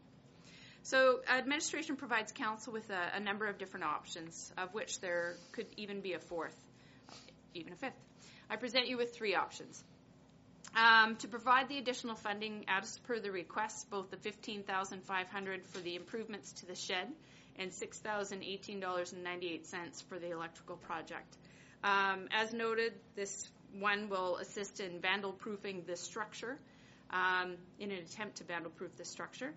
And two, it will allow for operations of the lower T-bar if Doppelmayr is not able to get that upper T-bar components in place and operational by ski season. Unfortunately, they're having to source product and components from all over the world, so it's a bit of a process to get that old T-bar system up and operational. Disadvantage to this option, though, is that both projects are unbudgeted. If council chooses, they could use council grants budget. There is approximately $22,433.53. I'm not sure that's very approximate. That looks pretty definitive. In addition, there is also recreation reserve of $144,000. If you choose to either use one or the other funding option, this does deplete your potential grants, any grant requests that could be coming forward, and also it does take funds out of the recreation reserve for any future projects for 2016. Option two is to respectfully decline the request and proceed with replacement of the impacted structures as per the insurance coverage. And you would proceed forward with what the insurance will be covering in its existing format. This option, these are unbudgeted projects, there wouldn't be any implications on the budget. It's covered by insurance. This is an advantage. Disadvantage is, thus the basic shed that we will be receiving through the insurance will be susceptible to vandalism. And then there is the potential, if they are not able to get the T-bar running the upper lift with where the electrical would have to go back, and that doesn't happen, there could be a holdup on their operations for the new season. Your option, which that second option does not have any financial implications to the town directly. Option three, administration would recommend that in this option we explore, are there components that can be postponed to the next budget cycle for 2016? Obviously, this puts out some of the components like the ICF structure, concrete slab, however you could put a skid building onto a concrete slab. These are some of the components we could explore. Are there components that we would budget for in 2016? Council could deliberate those at that time. This would allow for council to budget for components of the project if there are components that can be held off on. The disadvantage of this, as I just noted, you're obviously going to lose the opportunity to do an ICF structure type building. Financial implications, at this point, they would be unknown because we aren't sure what could be moved to 2016 and what components would not be of option at all. At this point, administration would recommend exploring the option 3 to defer the project to components of the project to 2016 and for council to deliberate at that time during the 2016 budget process how and if they would like to fund those components of the project. Why would you want to go to option 3? You just heard the last motion. You're not getting any more money next year. So. As I was sitting there in the back of the room going, ugh. It really is a bit of a pickle either way. First of all, could someone clarify our obligations to the kind of ski hill infrastructure, the town's obligations to that?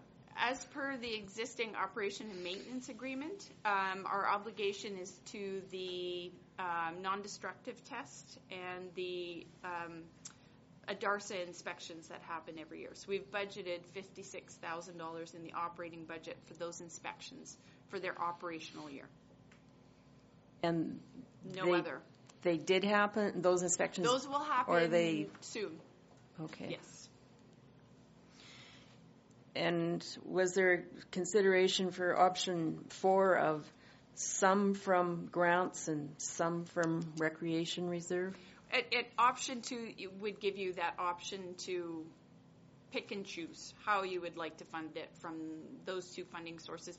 And you could have a third funding source being asking administration to find any leftover funds in the operating budget, if any such exist, Sandy. Just making sure she's paying attention. I tried.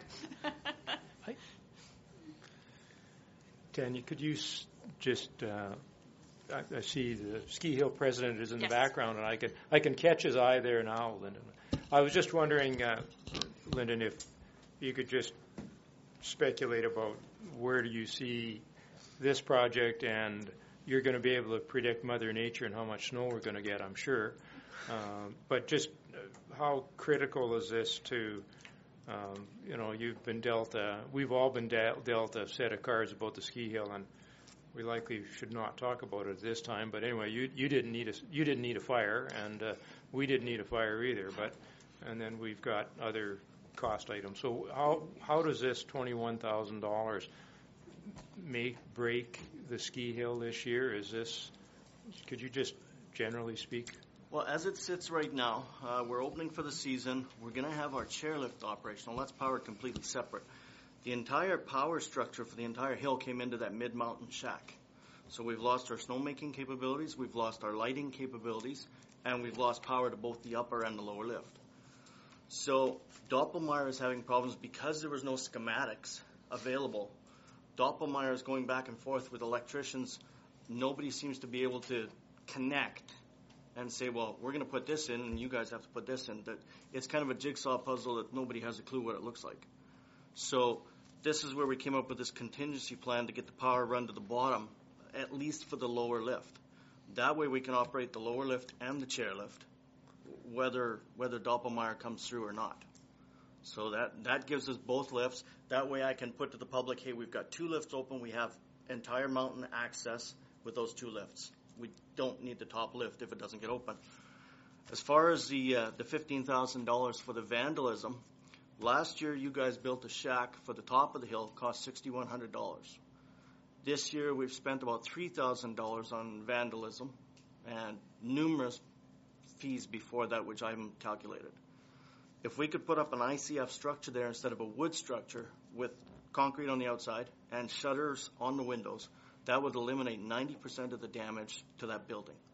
With all that electrical in there, especially with the new upgraded electrical, that's costly stuff in there. If people break in like they did before, there can be some serious ramifications.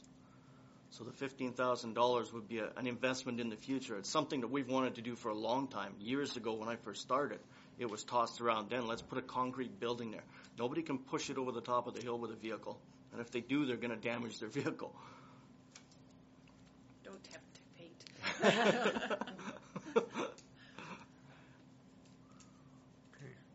So so this fix would allow you to operate the chairlift and the bottom half of the tow rope assembly.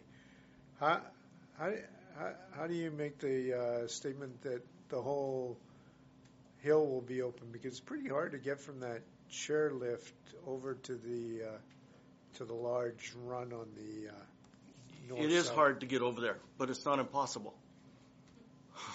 And that's what I have to get to the public. We can get from the bottom to the top of the hill. How you get down is your prerogative and what you want to do.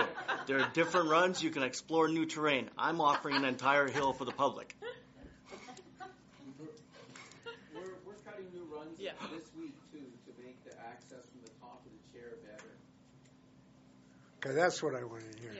Because the customer is the one that you want to You'll satisfy. see mulchers up there tomorrow, right? Tomorrow. Okay. Cutting new runs. Okay. Yeah. So on this power business then, the $6,000 gets power to the bottom of the hill, but you still have power in that middle shack thing as well? There's going to be power going back to that middle shack once they figure it out. But what they will do is they'll eliminate the power coming back down the hill to the bottom shack. So we can run each lift independent no matter what happens with power after that. And we'll have schematics so that 20 years down the line, somebody will say, hey, there's schematics here. We've got a fire, but we know where the power is.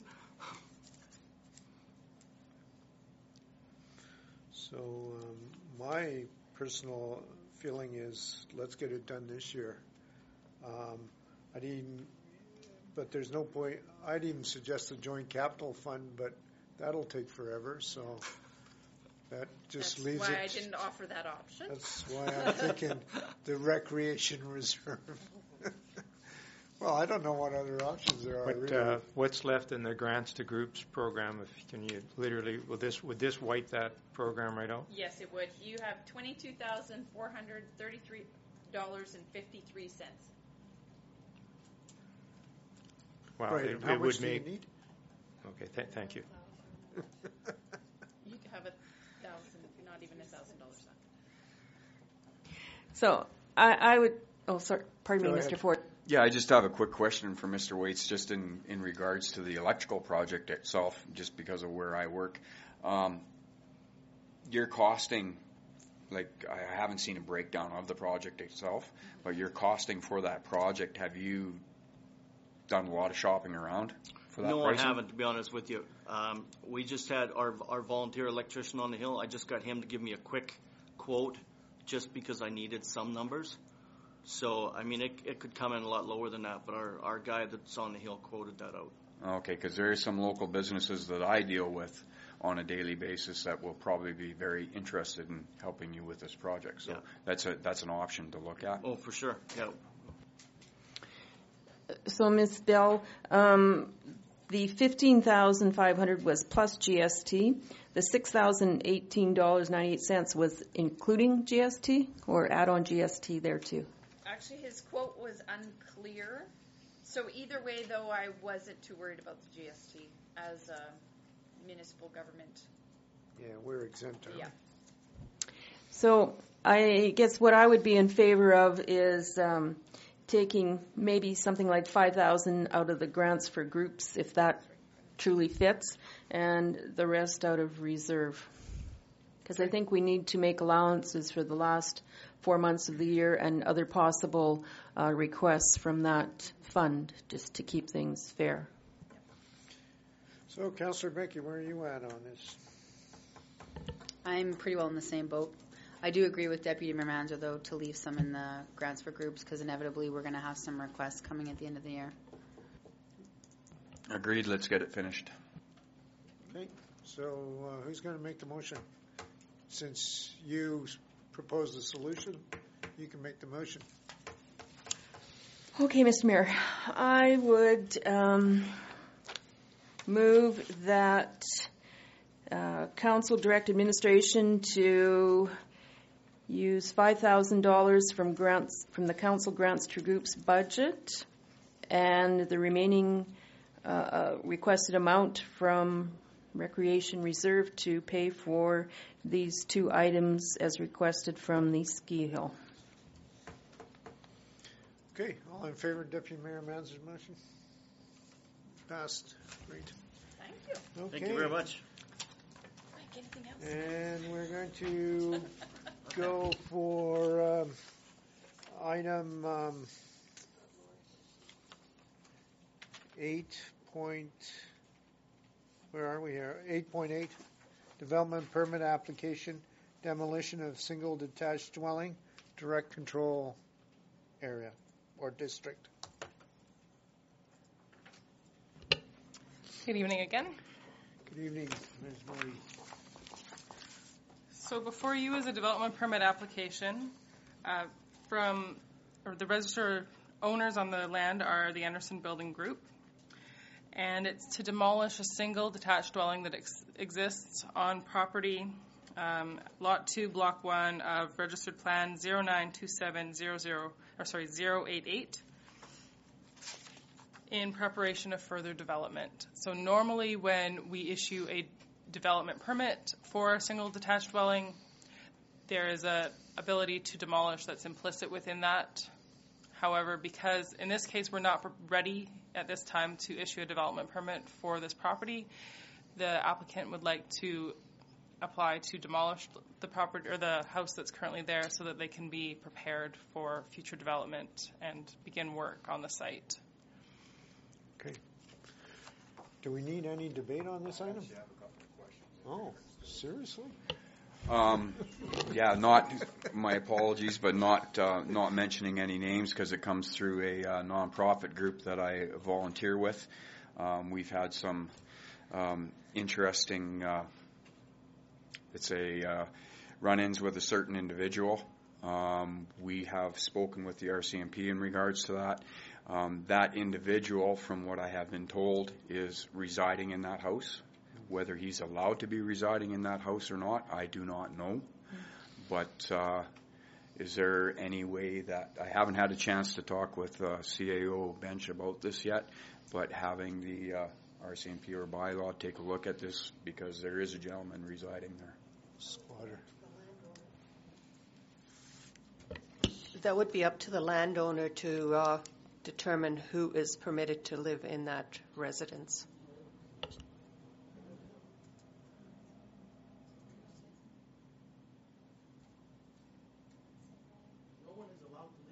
Right. Okay, there's a squat. I guess he's just saying there's a squatter there. Yeah, there's a squatter there. His name is Danny. He has a mobile home on site. He's supposed to be living on the mobile his mobile home, but he has access. He just uses the house. I guess he'd rather live in that house than live in the mobile home. But he has no right to live there. I'll get rid of him like in 5 minutes if I have to. Don't worry about it. That mobile home. All I'm waiting for is a permit to get that mobile home out of there too. He just asked me permission if you can park it there. I said, yes, there's no problem. You can park it there. But as far as that gentleman in the home itself? Well, he has access. He must have broken the door or had access to the door, and he's just in the house. I just come here once a month or like a week a month. So the rest of the time when I'm not here, he just has access to the house, but he's not supposed to be there. So I could make them tomorrow morning if they want. Could you make some arrangements to? My concern is if the house gets demolished and that person is there. Oh, no. Okay, but could you possibly chat with our staff sergeant and have that taken care of? Yeah, sure. Okay. So a motion on this item? Yeah, Your Worship, I'd put a motion on the table to approve the development permit for the demolition of the single detached dwelling at 9813 90th Street. Okay. All in favor? We're going to recess for 10, 15 minutes. That'll allow the press to interview the ski. Okay. I'm going to...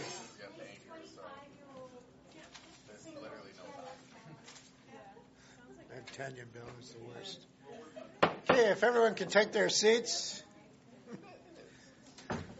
Ms. Gore?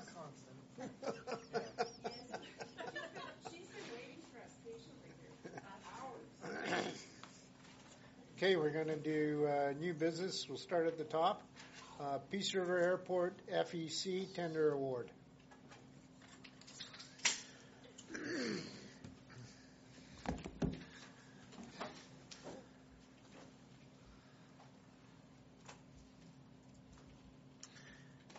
Okay. Thank you, Your Worship and Council.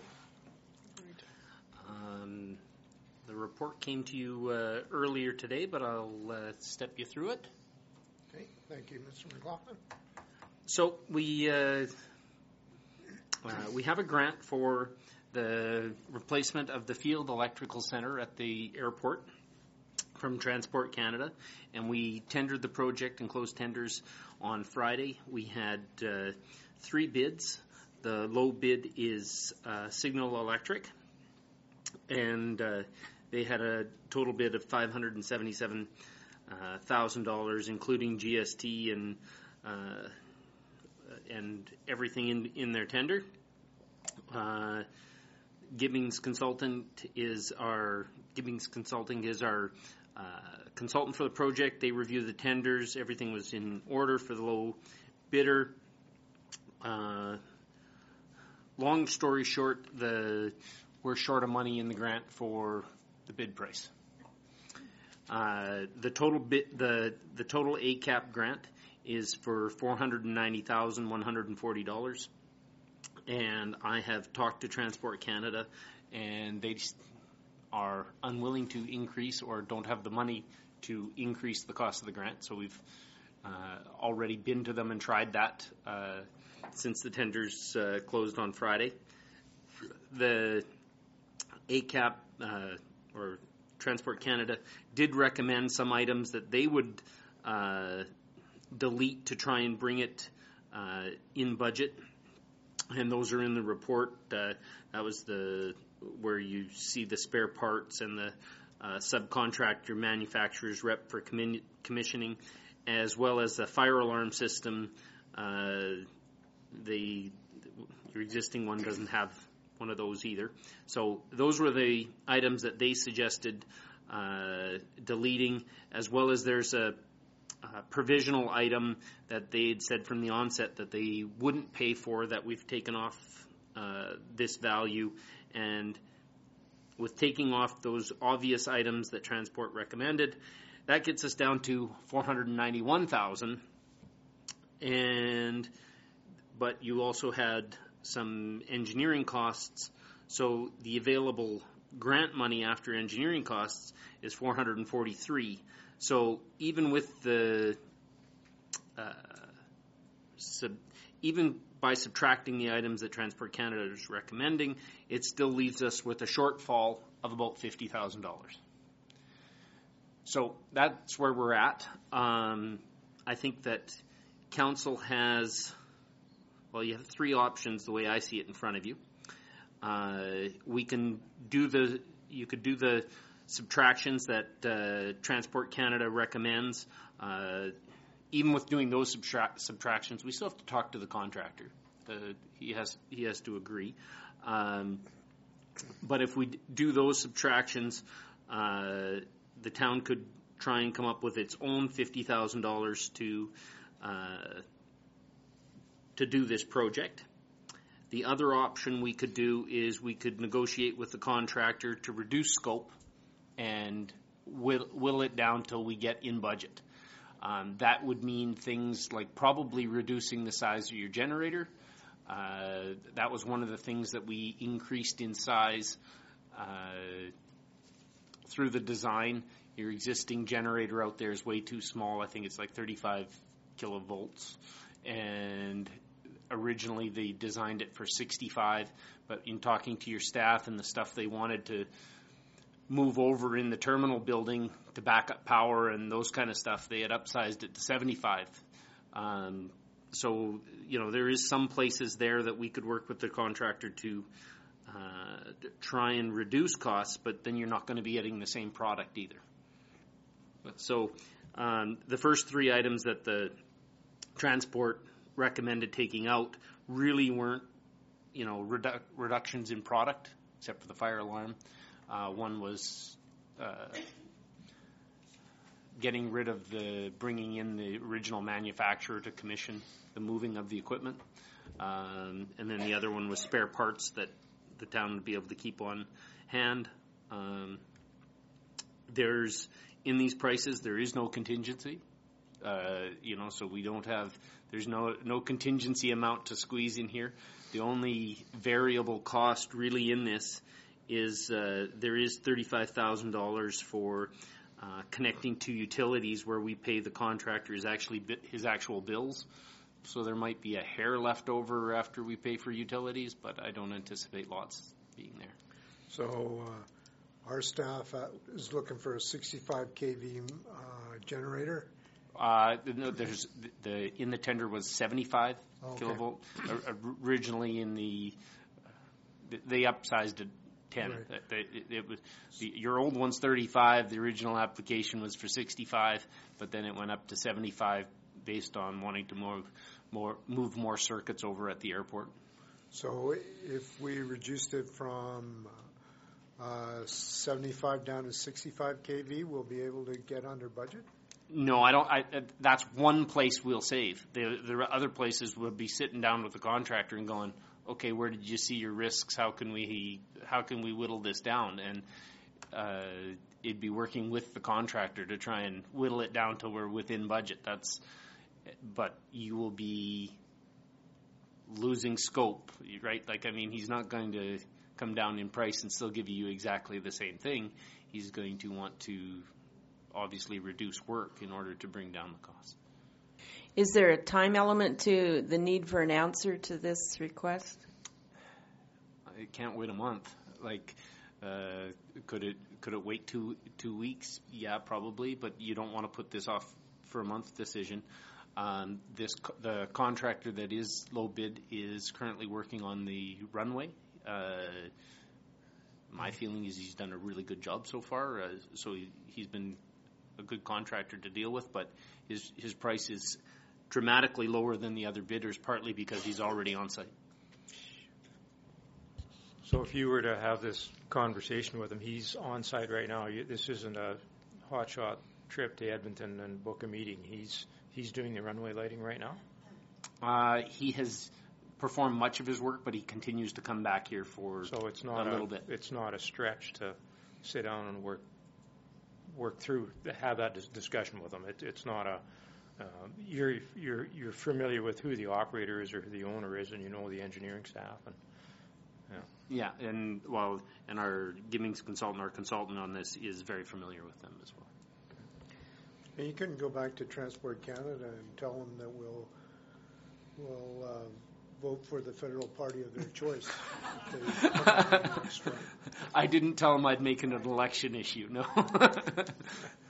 So you're saying that you don't think that we can fully negate this cost. Do you have a ballpark of what you think we could negate on this? If you had to make an educated guess? I think you could whittle it down to bring it in budget, but you're not going to end up with the same product. Okay. Right? It's been specifically designed for your needs, and so if we start trying to whittle $50,000 out of a $500,000 project, you're going to get 10% less somewhere. So in the total airport scheme of things, do we have any money left from the roof or elsewhere?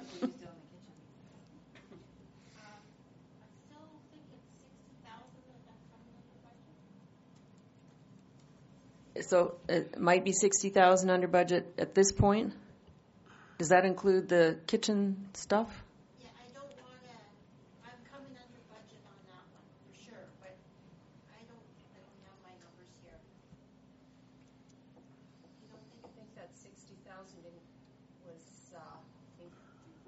before the kitchen stove. Yeah, and I'm not using the full amount that you've allotted either. Yeah, so there should be 30,000. For sure.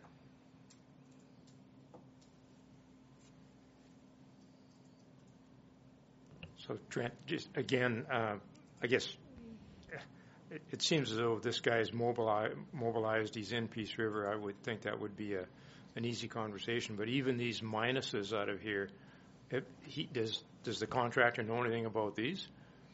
I had a very brief conversation with him. Okay, so I mean, we didn't talk a lot of detail, but I kind of gave him a heads up that, hey, you're the low bidder, but the project's over budget, so we may very well be coming back to you to figure out where we could get some savings.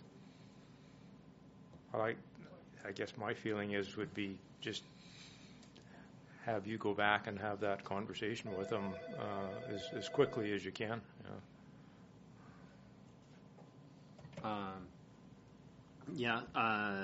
And we certainly can do that. I mean, if I don't have direction today, it would mean after we've done that, calling a special meeting to get it awarded, because I don't think it can wait till your September. Well, I guess we need to know from administration where we can find $50,000. Well, we could use what's left over from the roof project. Right now, I don't know how much that would be. But it won't be 50, right? No, it won't be 50. And then we could see if there's some MSI money somewhere else that we could access.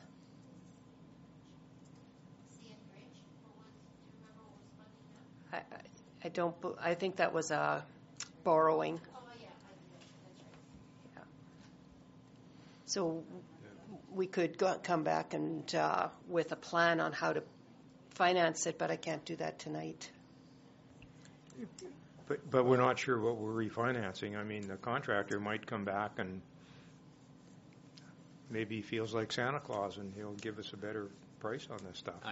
I don't believe he'll give you a price without actually deleting some work, right? Like without actually reducing scope somewhere. I mean, the next closest bid was almost 100,000 more. I mean, it was a pretty competitive bid. So how small a generator can we go down to, and how much money will that save us? Not really my area of expertise, but someone told me it's about $10,000 per kilovolt. So if you went down from 75 to 65, that's $10,000 out of the 50 you're looking for.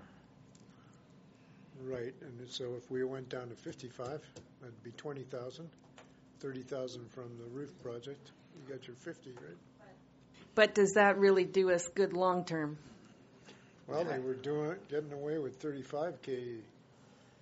You also have a trailer parked behind there as an additional generator at the moment too. Right. So how big is that trailer? How big is that? Well, is this one where Deputy Mayor, you go to council and you say, well, we really only need 50, but we'll ask him for 75. I would hope not. Otherwise, I would start not to believe Like the backup generator this generator is what runs continues to run at the airport in times of no power. Right. So obviously, you know, the minimum is continuing to keep the lights on the actual runway itself and those kind of stuff. And then you're into, well, what's in the terminal building as part of that. And by going up to the 75 kilovolts, it was hoped that actually as a provisional item, which we've already taken off the top, there was moving over some of the circuits that you eventually will want to do that we've already eliminated because it was too expensive in here. But it's things like, currently your doors don't continue to function. So the plane can land, but the automatic doors don't function. There's things like the heating systems and moving all that over to backup generator is a desirable thing. So if we delayed this project till next year when there's an airport, assuming there's an airport committee of municipalities running this airport. How much do you think these costs will increase? It's more whether. Well, then I guess we lose the grant, right? It's will Transport Canada carry it over, and they won't like that. I can't say for sure they wouldn't, but they like to spend their exact budget, but they don't like to give more. Doesn't Transport Canada know there's an election going on and they need to hand out money? This generator is also what keeps NAV Canada operating during a power outage. Well, if I spend more money on the airport, this town won't be operating. So, after all, if we got the 75 whatever generator, are we selling some old generator out there for anything that would bring us a little income, or is it all going to the recycling? Are we selling any equipment that we're presently using out there that we're upgrading with this stuff? You might get a little bit of salvage value, but I wouldn't bank on a lot. Maybe. No, that's the one behind. There is still an old one actually inside the building, but yeah. I think that's the original when the airport was built, or maybe even before that. They are reusing a lot of the equipment, like these costs. You have some newer light controlling equipment, and that's all moving over into the new building. So we need to know where we can find some funds. Well, I was just going to say maybe what we need to do is, I don't even know how to word it if we don't know what the value is, but to allow it to go over budget for the difference of whatever the roof is going to come in under budget. But if we don't know what that number is, I don't know how we make that motion right now.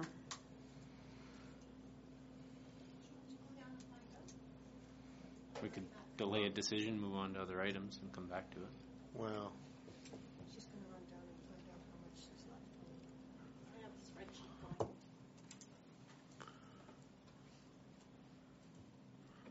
yeah, those people will probably go over. So what did we say? We said the roof, and where else? Where would we find the other 20,000? MSI. Possibly MSI. Yeah. It has to be 65 or over for MSI, right? You can't use small amounts of MSI. It has to be a minimum project. What's that? 50,000. It's not enough. But what happens is we're spending MSI money, which is to sustain our municipality's infrastructure, and we're spending it on an airport that serves the whole region. You need a minimum project of value. But It has to be a minimum use of the MSI funds of 65,000. Not project value in total. Possibly have a special meeting on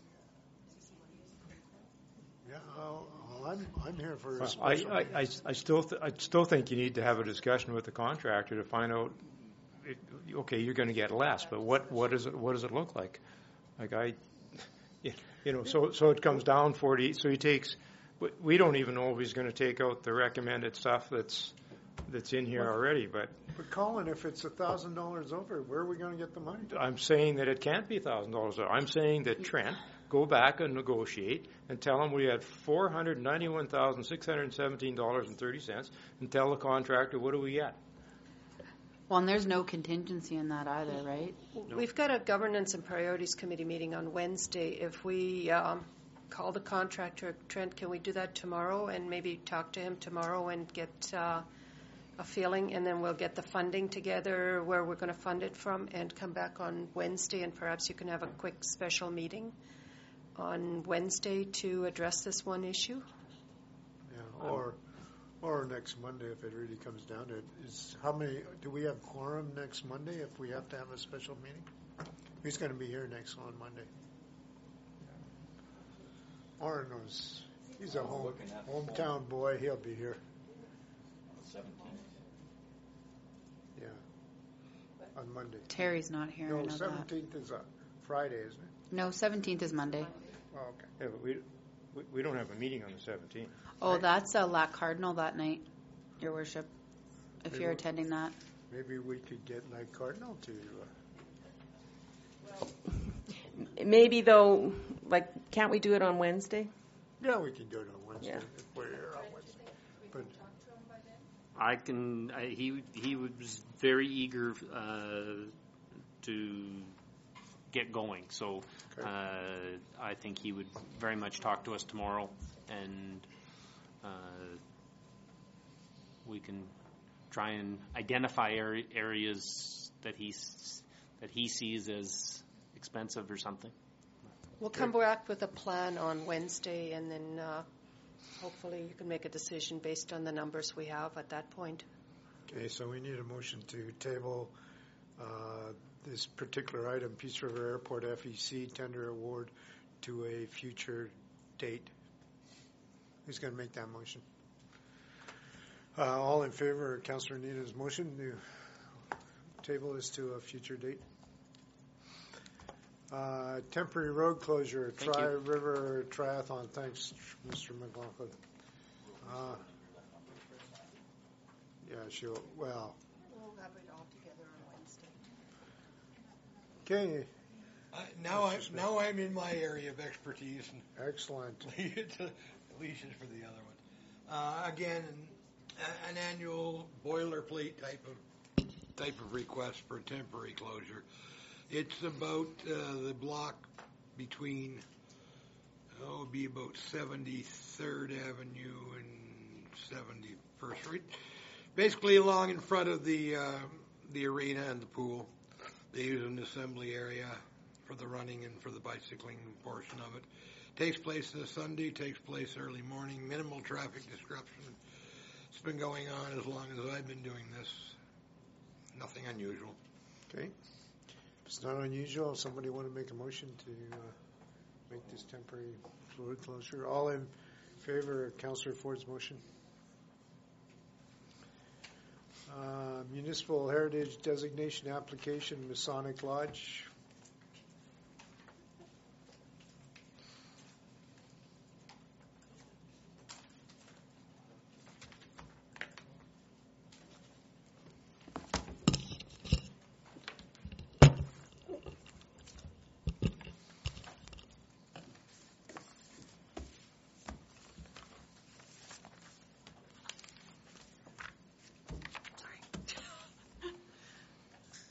Your Worship and Council, Laura Glure is here for the museum coordinator. Yeah.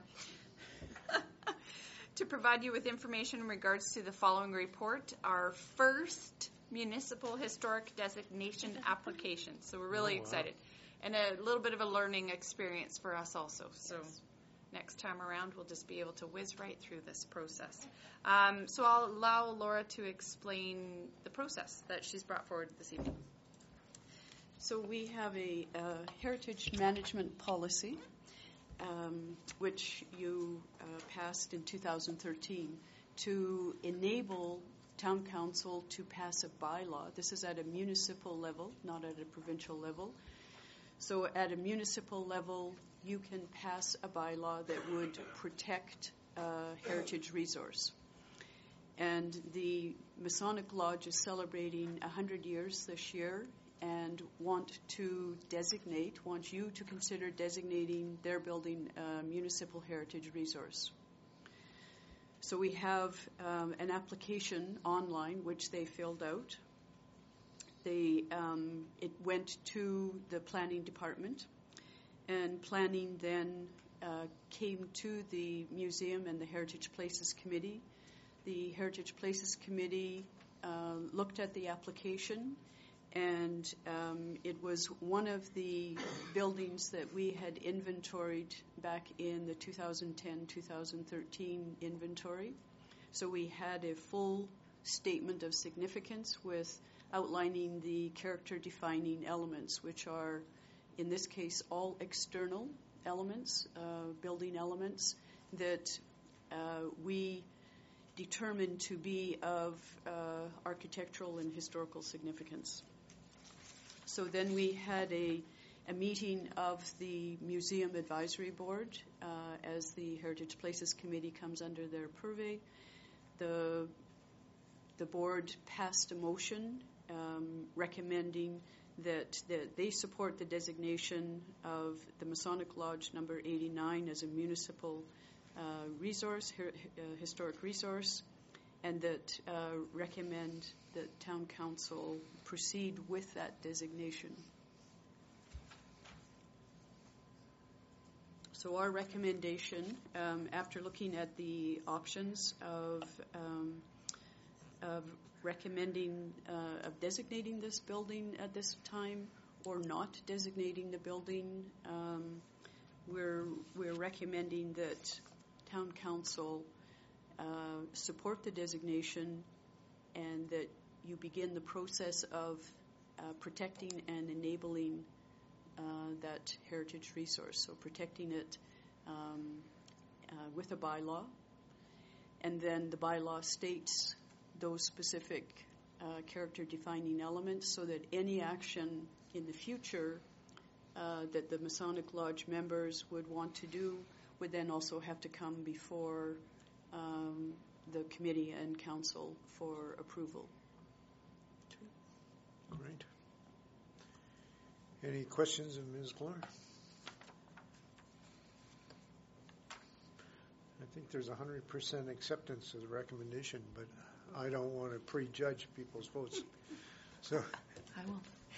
Mr. Mayor, I would move that we accept the recommendation of the Museum Board to designate the Masonic Lodge number 89 as a municipal historic resource and direct administration to draft a designation bylaw to be presented at the next regular council meeting. Is that sufficient time? Mm-hmm. Yeah. Okay. That's my motion. all in favor of Deputy Mayor Manzer's motion? Wonderful. Thank you very much. Just before we leave the heritage resource, the building that's just about to be demolished was built in 1942 by the American Army when they were stationed here. House. Okay. Yes, yeah. So hopefully in the future then a process will allow a consideration of its historic value to the municipality. You're not going to chain yourself to the building? No. We're going to chain her we in the did museum the day of the demolition. We did a photo documentation of it. Yeah, give the press something to write about if she did. Okay. There's an idea. I was just going to say, don't give her any idea. Moving along. Well, I see that the vision, mission, and mandate policy of the museum board is up for review, or they want our. What are they looking for? Our approval. Blessing? It's an adoption of the statements within a full policy. We've been using the museum, and the museum board have been using the vision statement, the mission statement for quite some time, and been working on the collections and archival mandates for the last couple of years. Yeah.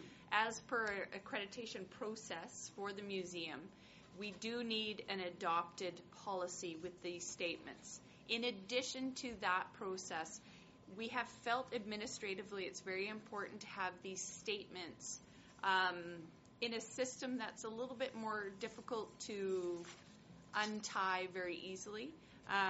We'd like them to be statements that they're guiding documents, they're guiding statements for the museum staff and for the board. So you don't want those statements to be changed at whim. So you make the process just ever so little few extra steps. Hence why the policy is before you this evening. It includes the vision, mission, and mandates of the Peace River Museum, Archives, and Mackenzie Center. So we are requesting the adoption and acceptance of that attached policy. As per the board, the museum board has also reviewed the document and has made a recommendation to council as such. What if we just gave you our benediction? I'm not sure that's quite enough. But thank you. Okay. Okay, any questions? Okay, is anyone willing to make a motion? I'd put a motion on the floor, Your Worship, to that the Town of Peace River Council adopt the presented Peace River Museum Archives and Mackenzie Center vision, mission, and mandates policy as presented. All in favor? Great. Thank you very much. Yeah, welcome. Ms. Adams, allocation of cemetery plots for the Islamic Center.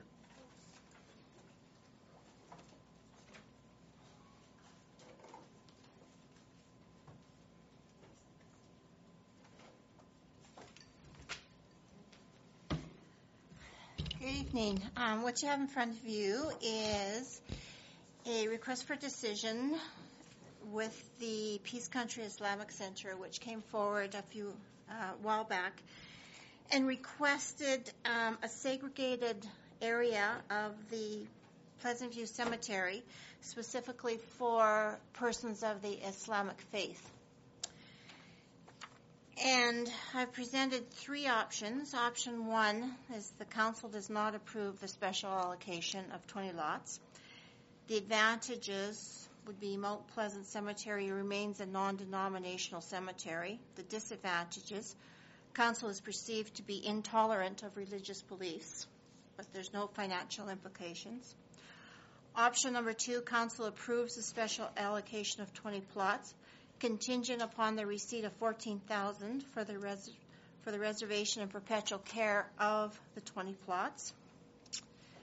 Advantages is council is known to be tolerant of religious beliefs. The disadvantage is this decision would open the doors for other religions to ask for special considerations. And the financial implications would there be an additional revenue of $14,000 for this year. In option three is council approves the special allocation of 20 plots without reservation and perpetual care being required. Administration recommends the council approve the special allocation of 20 plots for the Peace River Islamic Center, contingent upon the receipt of $14,000 for the reservation and perpetual care, and that the location of these plots be at the discretion of administration. Okay. Questions? So, right now, are they saying they can't bury their people from their faith in our cemetery without these designated plots, or? They want a designated plot because the Islamic religion, you have to be facing Mecca upon burial, which is 22 degrees off of our line. So therefore, where we are perpendicular to our center, they would have to be off by 22 degrees. Okay. So basically what we've got just wouldn't work for them based on their faith? Correct. Okay. You also mentioned in your notes about a cement walkway or something? Runner. So the cost for that would be paid out of the town? Yes. We allocate, we're trying to do 2 runners a year. Have we done any this year? No, we have not. So with the additional triangles that you have to do to accommodate these 20 plots, it actually works out to 22 plots. Well, no, I think if you take the north triangle area, I think it might be slightly more than half an extra plot, but I was looking at that, but I think it would be you wouldn't take that in consideration for the request for perpetual care? Well, I'm losing out on 2 plots that I could sell for $500 each or something. No. I think that's considered goodwill. Oh, okay. I mean. Okay. I did not. I noticed that, but I did not actually calculate the area that would be required. Okay. Anyone else have questions? Anyone want to make a... So if we pass this as a motion, are there any major implications we're getting into? It could be opening the door for, let's say, the Jewish community to ask for a special section, or the Catholics, or...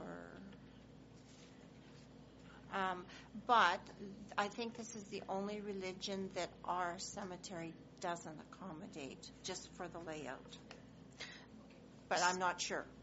So what's right now, you've got option 2 and option 3, which, unless I'm missing something, are basically identical, with the exception of one specifically mentioning that the town would incur the cost of the installation of the concrete runner.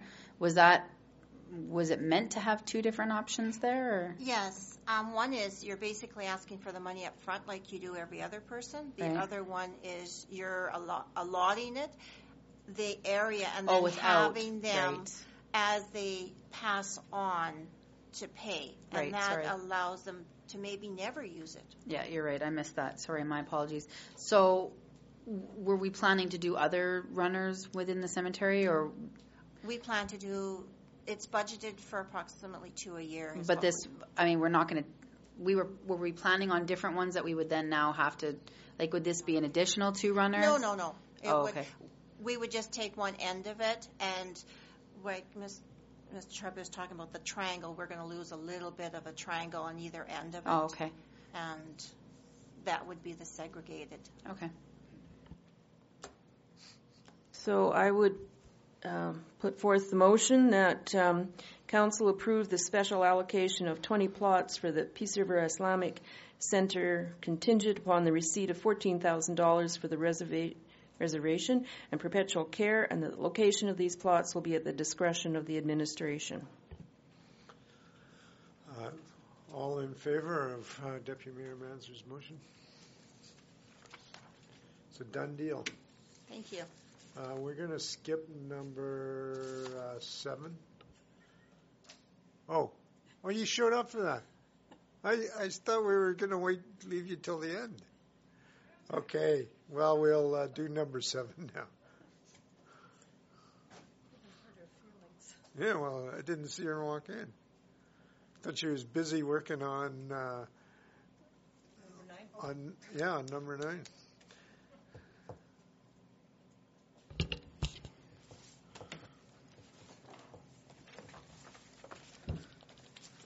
All right, so number 7 is the Downtown Revitalization Grant Program. Before you have the Downtown Revitalization Grant Policy, which administration has been working to develop for the better part of this year. The policy went to Council at the Priority and Governance meeting in June. Since that time, we have consulted with the community to see if they had any feedback for us on the policy. So basically what the policy does is provide a grant that is similar in scale to the increase in property tax that a property within the downtown might have when they undertake some improvements, and that increase in property tax rate is based on their assessment. And the grant would be starting off at 100% of that increased property tax levy, and would then for year 2 and 3 decrease to 50 and then 25%. Right? Yes, it would. So after discussing the policy in June with Council, we posted the draft policy on the town website. It also went onto Facebook. It went across 2,531 news feeds. It was liked by 22 people. We also had 280 visits on the website to the policy. We shared it specifically with Rotary and with the town chamber. And we did not get much feedback except for one comment on Facebook and one submitted grant application. So we also mailed out the policy to 285 downtown property owners. So the policy has come back before you. We did make one small change to the text where we changed the date in policy 7.1.6 from December 8th, 2015 to December 8th, 2014. The 2015 was simply a typo, and I believe council's intent is met by changing the date to 2014. So administration recommends at this time that council advise of any changes you might want to see to the policy, or otherwise to approve the Downtown Revitalization Grant Program policy. So, no real comments, and Chamber of Commerce. We double-checked twice to make sure they had received it, but we did not get any formal feedback from them. And no comments on the minimum increase in assessment of 50,000 or 25 or 100? Nope. Okay.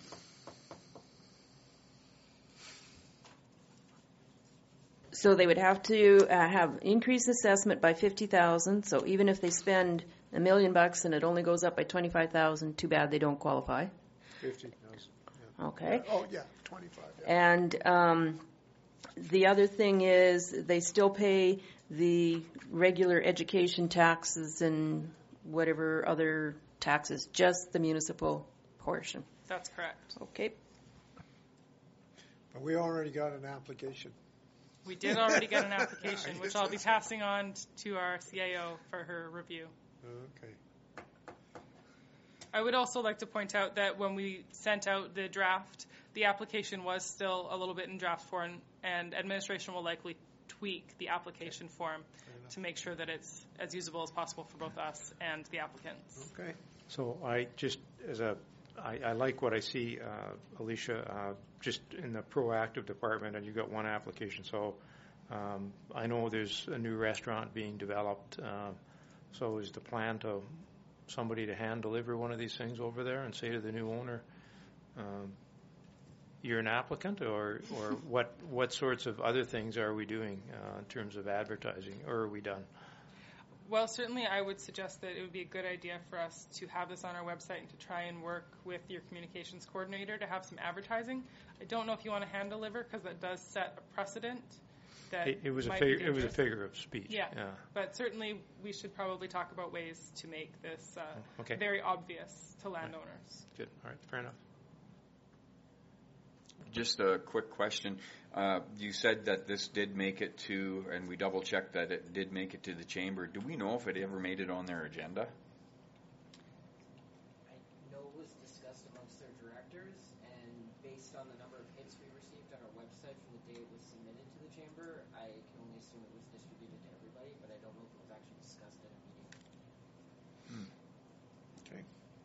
Maybe it's so well crafted there was no need to make any comments on it. Okay. So all you're looking now is to a motion to adopt this policy. Is that right? To approve it, yes. To approve this policy. Okay. Who wants to do the honors? I'll do it, Your Worship. Okay. So I guess the motion would be to accept the recommendation of administration to approve the Downtown Revitalization Grant Program policy. Okay. All in favor of Councillor Benke's motion? And then we've done 8, so you're right in line for 9. Okay, so number 9 is a request for decision on downtown beautification and an update to the downtown renewal report implementation.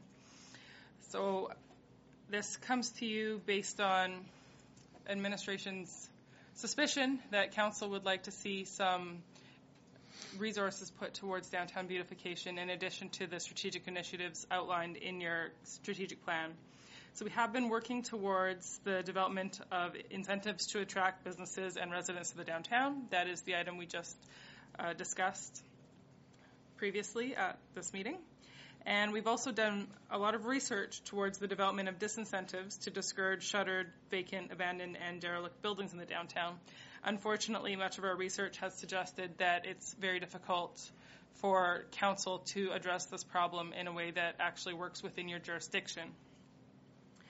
So we have thought that perhaps a third prong working on the downtown's aesthetics would be an approach the council would like to take. And we also need to, when we're considering this, look at the 2009 report that the town had done, which is called Enhancing Downtown Renewal and Tourism in Peace River, Alberta, which was done by Avi Friedman Consultants. So what the RFD is before you is basically it has two prongs. First, the downtown beautification, and secondly, a report on the implementation of that report. That is too many reports. So the first section, downtown beautification, town administration has identified that approximately $50,000 out of the community economic development budget is not going to get used this year. So if council so chooses, you could choose to allocate that money towards some downtown beautification.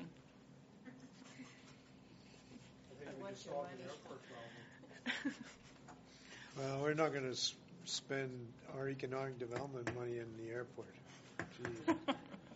Okay. So what we've done here is just taken a look at what we actually have easy control over. So the downtown is really separated into two main areas, the public realm, be it our streets, sidewalks, and parks, and the private realm, which is comprised of our privately owned buildings and lands. And we have limited ability to influence the private realm within the downtown based on both the town's ability and willingness and the landowner's ability and willingness to work together towards beautification of the private realm. But we do have the opportunity to directly influence the public realm. And a lot of that is comprised of street furniture, public art, and potentially decorations. So table 1, not table 5, summarizes the street furniture that we have today. This is just along Main Street. So most of the street furniture we have is light standards, garbage bins, benches, utility boxes, bike parking, trees, and murals. And we have one mural today on the town office. And then we get into table 2, which summarizes basically a laundry list of public street furniture, public art, and decorations that we could choose to invest in as a town to help enhance the downtown. So these are light post banners and brackets, which we have costed out. There would be an option of installing the banners throughout the downtown, primarily on Main Street. It could be one banner per light post, 2 banners per light post. It could be every light post, alternating light posts, only around intersections. We haven't worked out the exact details, but this would be a treatment that would have a pretty significant visual impact on Main Street. There's also adding some more benches to our stock. We currently have 4 in the town shop that we can put out, but if you count the number of blocks that we have along the Main Street, if we were to purchase an additional 6, then we could average 2 benches per block.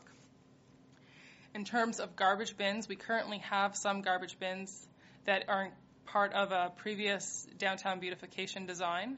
We'd like to repurpose those as planters and then purchase some garbage bins that reference both the bench and light post design, which is essentially a black wrought iron design. And they would have lids that would help mitigate against birds going into the garbages or the garbages being impacted by rain or snow.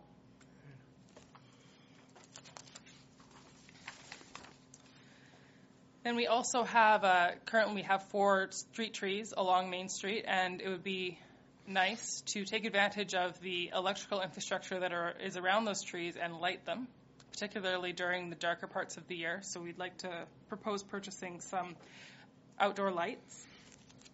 We also have center islands along the northmost section of Main Street that have landscaping during the summer but are empty during the winter. So one proposal is to put some commercial grade Christmas trees in them in the winter. It would be ideally one tree per grouping, and there are actually 10 groupings, which is probably not more than everybody thinks, but when I counted them, there are 10.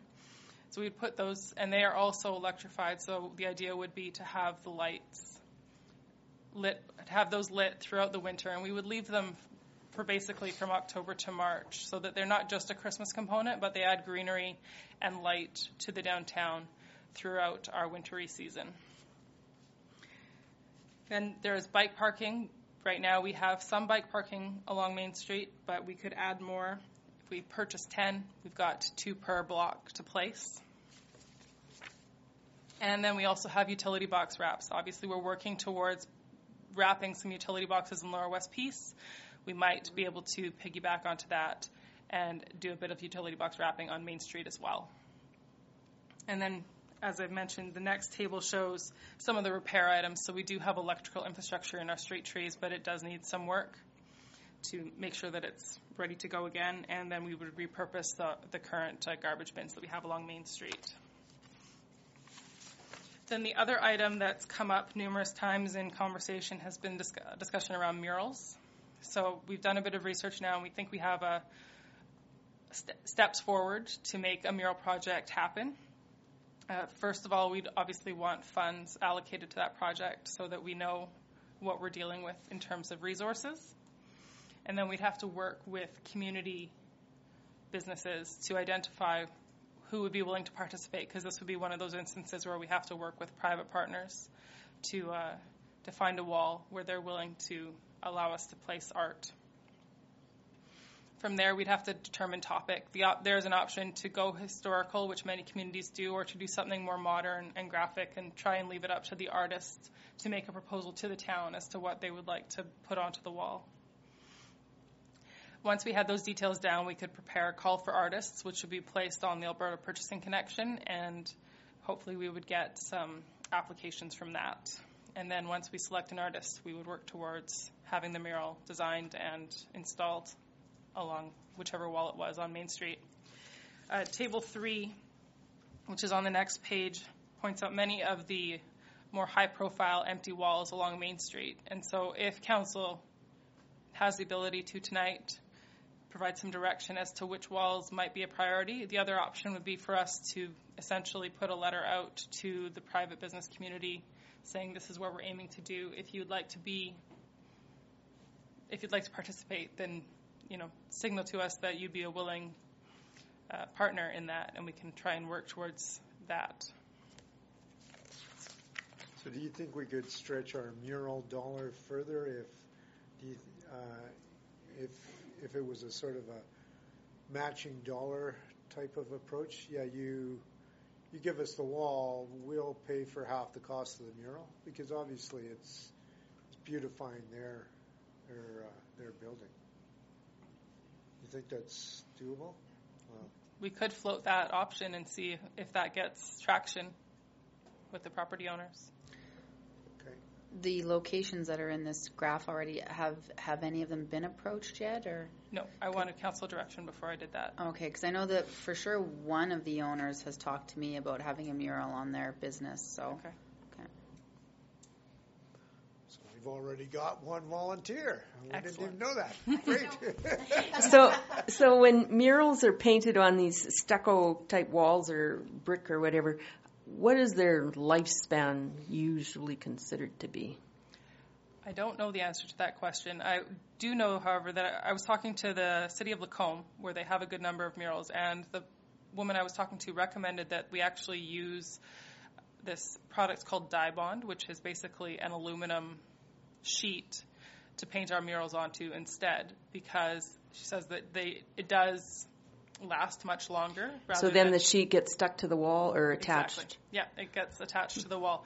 And that also means it has some other advantages. It means you can paint. To do it. You can paint inside. Yeah. You could move it if, for example, a building gets redeveloped or a neighbor gets put up, something like that. You can move the mural. So there's a number of potential uses for that, rather than just going directly onto stucco or brick or cement block. If I may stick my oar in as a friend of the court, so to speak, for example, the one that's at the Homes Tower at the fire hall, the lifespan on that has been pretty long. It's been redone once. And what they actually did, as opposed to the aluminized one, it's actually like clear coat. And once it's on,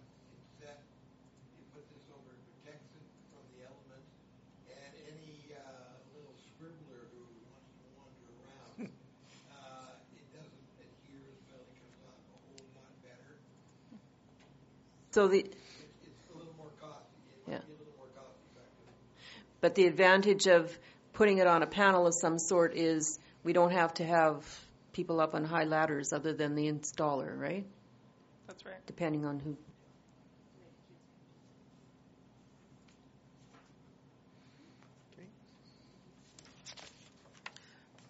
So then moving on to the second part of this RFD, it's just the update on the downtown renewal report. So what I've done here is pulled from the report action items. They had it separated out into 4 phases. And so the column on the left of Table 4 is literally the action items that were in the report. And then the column on the right is progress or constraints with respect to that item. So we have made progress on some items, and there are others where additional direction from council and resources would be required before the town could move forward towards further implementation. There are also some items where the town may not want to go there based on strategic competition with private developers, or in some cases also just our jurisdictional ability to do this. One of the limitations of working with a consultant from another jurisdiction is they might not be as familiar with the MGA, and there are a few items where we simply don't have the ability to do it, or the town doesn't have something in place, like a density bonusing policy, which works more in a highly urbanized setting rather than a small town. So I don't know how council... We're well on our way to being a city, Ms. Modi. Yes, sir. I don't know if council wants me to go through every single item, but essentially if council would like to proceed on any one of these items, then it would be my recommendation that you make a specific motion with respect to one or many, keeping in mind that they all require time, staff, and budget. Well, we got the economic development budget, so... So some of these things were in U.S. dollars, too, That's right. The estimates, right? Yes. So you're saying when we sell empty lots for $1, you actually mean $1.25? Oh, we can't sell the empty lots for $1? Fair market value. Yeah, I believe the MGA, says fair market value for selling of land. Bet you if we were in Saskatchewan, we could sell it for $1.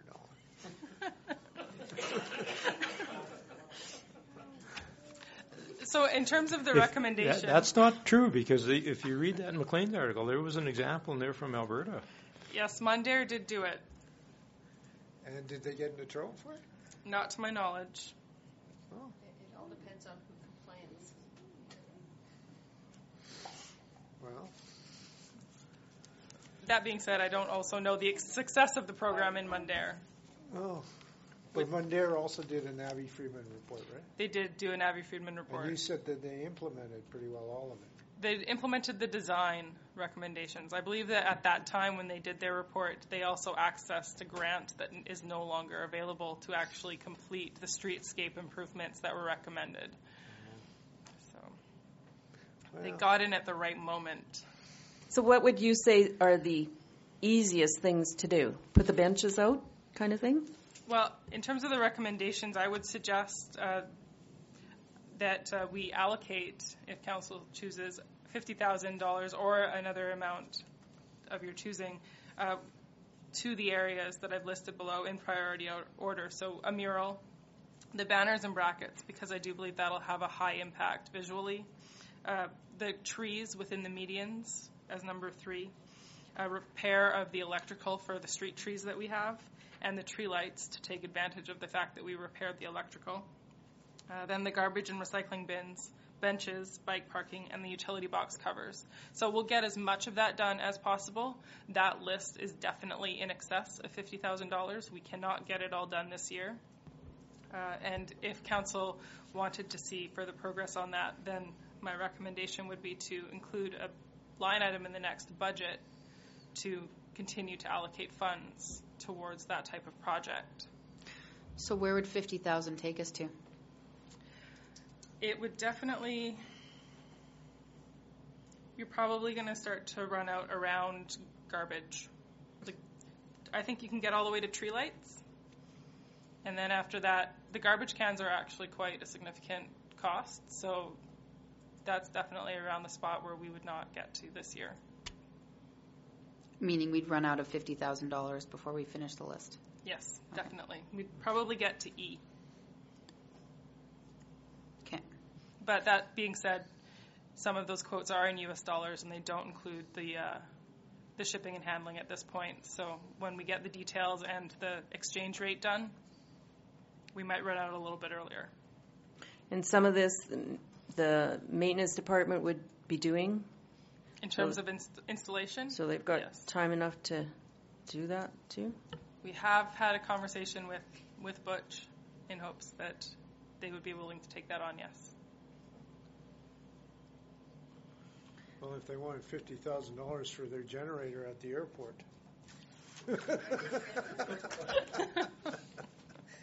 Okay. So, okay. Go ahead. Well, I would put a motion forward that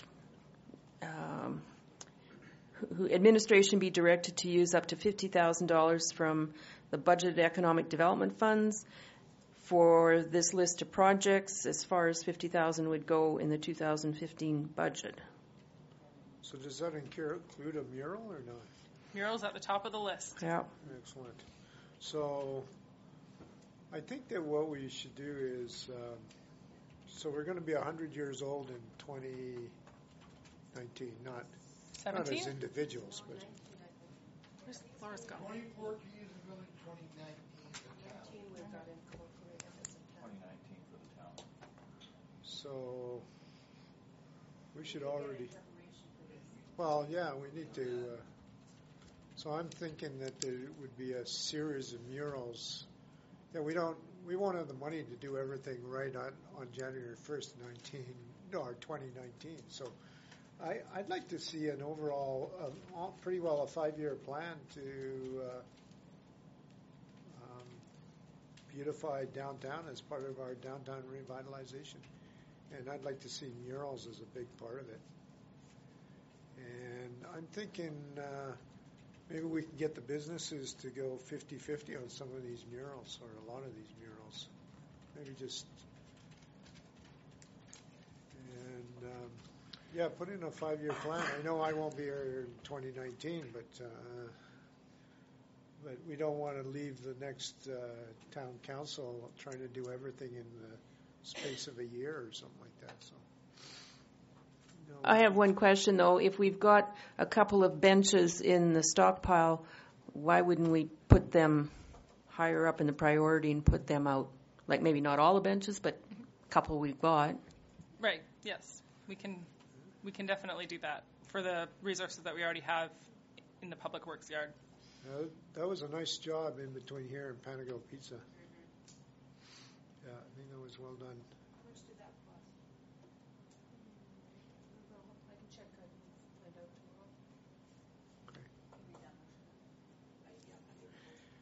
Yeah, so we got a motion, but if you can also, well, let's vote on that motion. So all in favor of Deputy Mayor Manzer's motion? I'm wondering if we could have a motion to direct administration to develop is it a 4 or 5 year? So where is 2019? We're in 15. So a 3-year plan or 4-year plan to beautify downtown and prepare the town to celebrate its 100th anniversary. I can't make a motion, so. So is that sort of covering off the second recommendation, which is the public realm line in the 2016 budget? Yeah, I think so. So basically what we're asking them to do is actually provide that line item in the next 4-year budgets. 3 years, yeah, basically, 3 years of budget, 16, 17. And what they want to do with 18. How they want to do it, yeah. For the public realm line item, I specifically said public realm and not downtown public realm because you could potentially extend this to other parts of town. Where we've put sidewalks in on the West Hill, but we don't have benches or garbage cans? Or where you haven't even put sidewalks in on the West Hill. Yeah. But we do have some sidewalks there, or we don't have any receptacles or anything like that. Yeah. Okay. I mean, so that's throwing a different spin on this. Well, it does, and then we started to lose focus. So, yeah, I think maybe. Well, personally, I'd like to see us focus in downtown and revitalize that, and then think about putting benches and garbage cans at other places. So directing administration to put a line item, With a plan, with an actual, like, provide us with a plan for the 2016 budget to be carried through to the 2018 budget inclusive. That will focus on the aesthetics of downtown revitalization.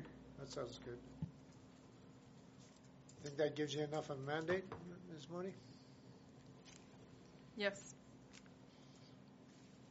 And you can hire Ms. Bench when she retires as a consultant to help. Okay, great. Okay, all in favor of Councillor Benke's motion? Good.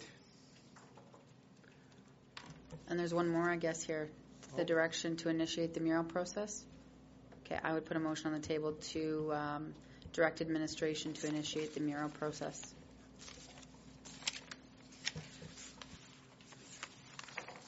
Does council have direction in particular that you'd like to go in terms of location? Do you just want to put it out there to the business community and see who comes forward to? Yeah. Okay. Now, if they come forward, are we dictating the theme of those murals, or are they saying, I'll put a mural up on my building, but it has to be such and such? At this point, I think that's an open conversation. Okay. So the Dads and Lads one, so that would be the wall that faces those little two used to be ice cream things or whatever? That's right. Okay. Does someone own that lot, or do we own that lot? Or is It's that privately held. So that ice cream shop that never opens, that belongs to the landowner? Yes, and we are currently looking at contacting the owner. I'm pecking away at them to get them out of there so we can utilize the full scope of the lot. We can't say that again, Mr. Smith? See, I'm poking and pecking away at them to remove those defunct ice cream stand things so that either he can sell the lot or develop it to its full potential scope. So far, he's been fairly resistant or not in the country. Great. Okay.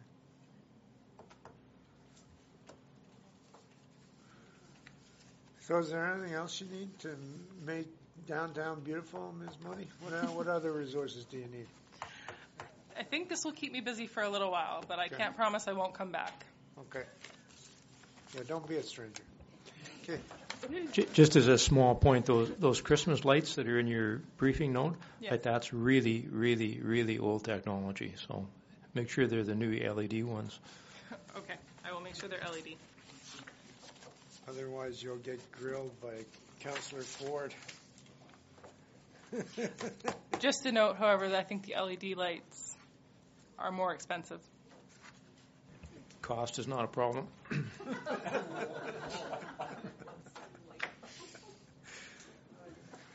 All right then. Okay. Super. So now we're going to get a public auction of land reserve bid.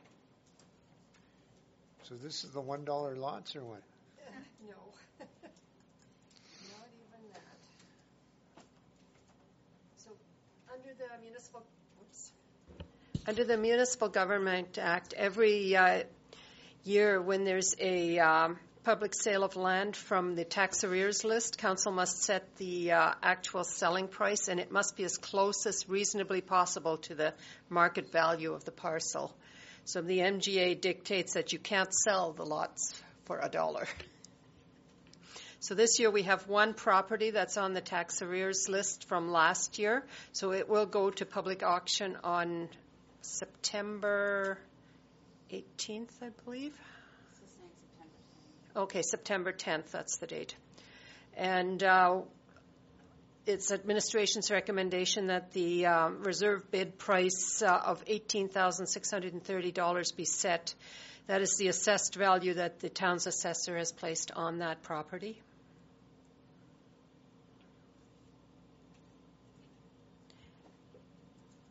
So where is this piece of property?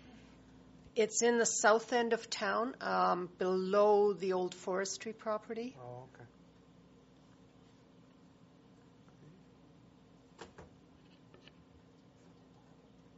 Sorry?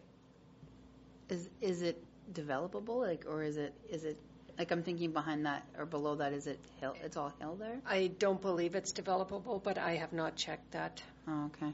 So this ad that's here in the Alberta Gazette, that ad has already run? That ad has run, and it will run in the Record Gazette, I believe, in the coming weeks. There's a timeline that it has to run in. It can't be before a certain timeline, and it can't be after, so it has to be within a short window of time. So the ad runs, but the reserve bid is not. The reserve bid is public, and it becomes the bid that we won't go below when the auction takes place on the September 10th. So it's a live type auction. It's not. It's a live auction, and people will come and offer money. Okay. Okay, because I thought it was weird that we were setting it now when the ad is already run, but I follow what you're saying now. Okay. That's the least amount of money we'll take for it. So would you like to make a motion on that, then, Ms. Mitch?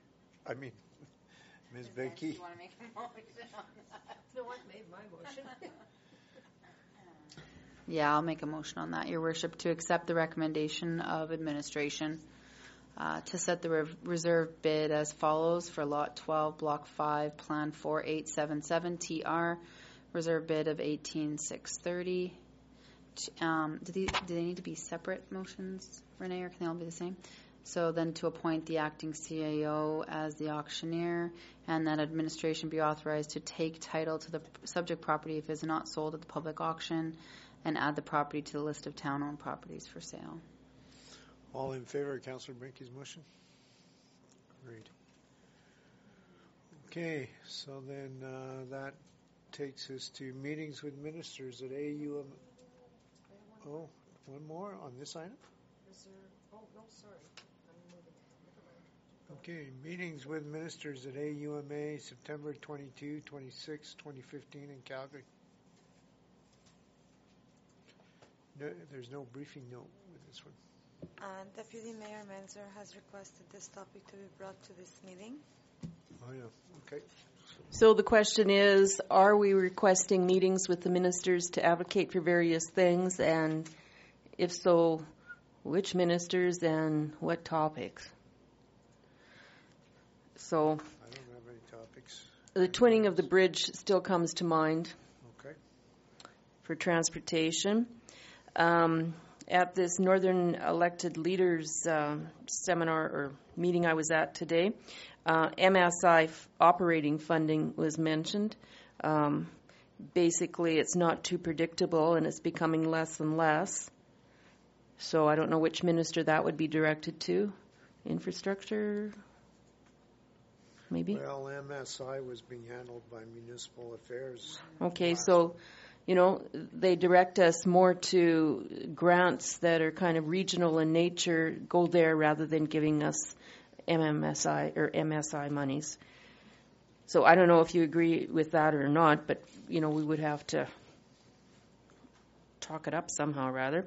The grant in lieu for low income and senior self-contained housing, we're not totally really sure if that's back in the books, off the books, or there's a letter in the...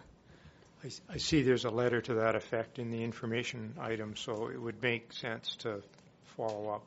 It's listed, there's a letter in the information where the minister is just, I think her reply is that it's being considered in budget deliberations because of the impact, but that would certainly be a good one to meet with them, Municipal Affairs on. It's the grants in lieu of. Yeah, that might be a topic to discuss on Friday with the Minister of Finance. I didn't know we got an invite to that. I thought it was all Chamber of Commerce. Okay. So we might want to try and set up a meeting with them as well. The other one that comes to mind, do we want a meeting with the RCMP in Edmonton, their higher ups, or, you know, are we doing quite okay with what we're doing with our local peoples? Something we need to decide about and make an appointment or not.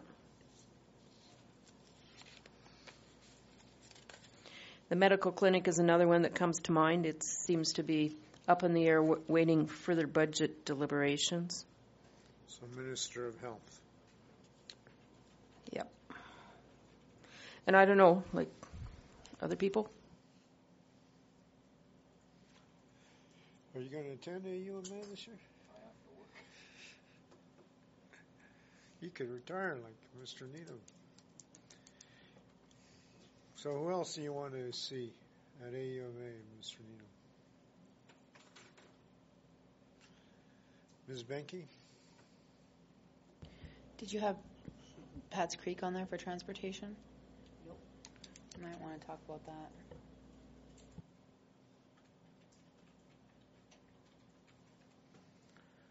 What about the Minister of the Environment? Any need for that? Okay. Take that as a no.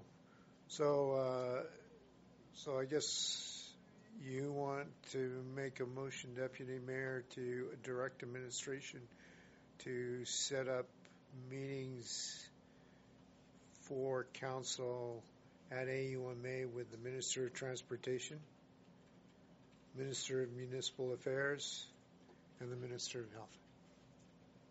Right, and if possible, some briefing notes about town peculiarities as to what we want to say. Okay.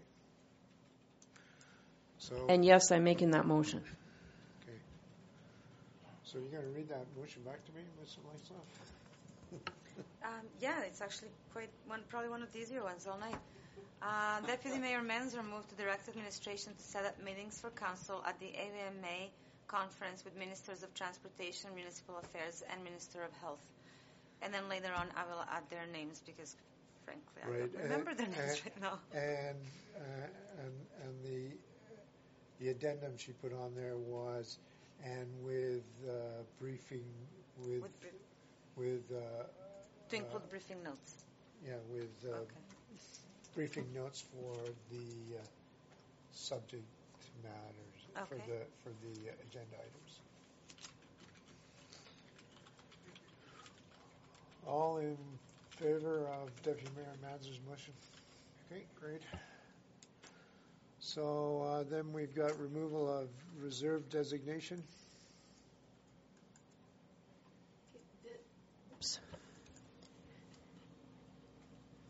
Back in in May, we came to council with a prospective property that could be utilized for a new shop location. One of those lots is a reserve lot, and under the Municipal Government Act, council has to hold a public hearing in order to be able to remove that reserve designation from that particular lot. So council is requested to set a public hearing date for September 8th to remove the reserve designation from Lot R2, Plan 3761HW. That's the lot up on Weberville Road.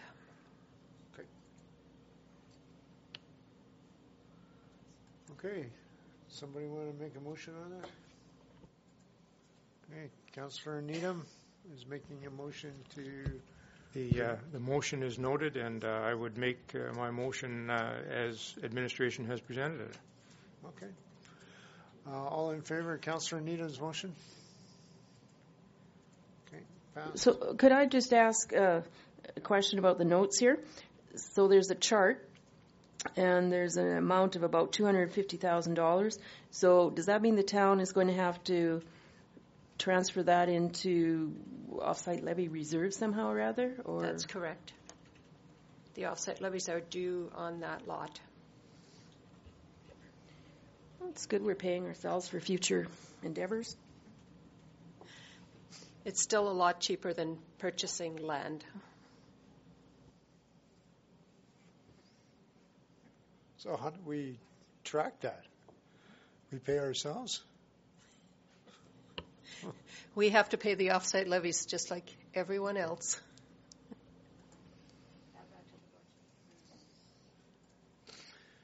Okay, that finishes off new business. There are reports. We have check registries for July 8th, July 17th, July 20th, July 27th, and August 5th. The PDFs are attached.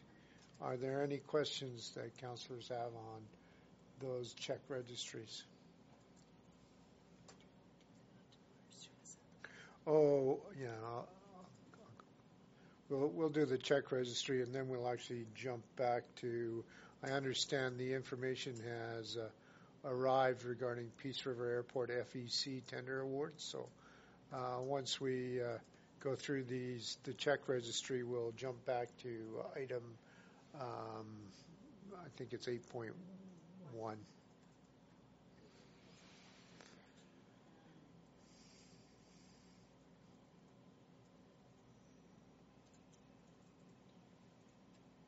So, Mr. Mayor, I would put a motion on the floor that we accept the check registries of July 8th, July 17th, July 20th, July 27th, and August 5th as presented. Okay, all in favor of Deputy Mayor Manzer's motion? Great. So allow me to jump back to Peace River Airport FEC tender award. Some new information has come to light. So will Ms. Adams present this information, or are you going to present the information? Okay. Okay.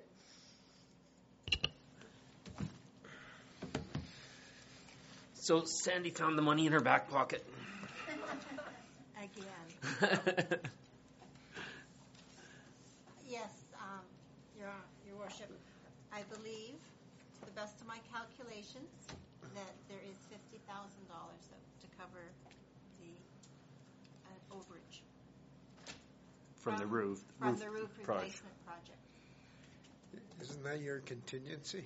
It is. And does that include the restaurant stove thing? Yep. The stove and the freezer that was purchased. A little bit of electrical work, some hoses and gas fittings and such. Okay. So what do you need from us now then?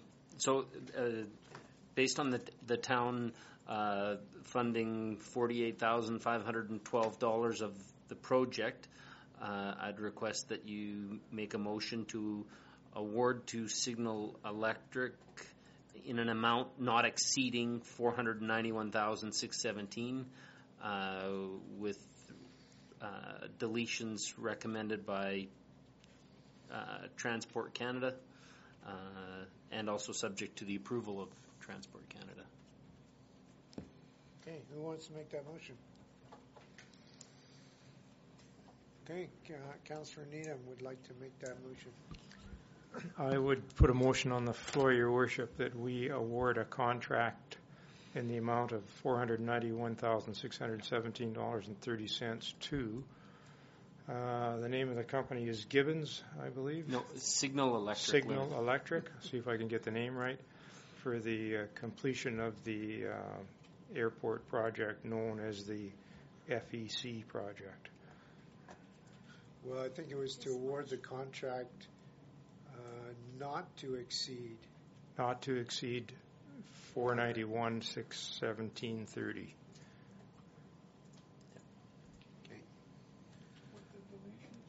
Well, I think, and I guess it's also been pointed out to me that the motion should also note that the award is subject to a number of deletions by the contractor and approval of Transport Canada as well.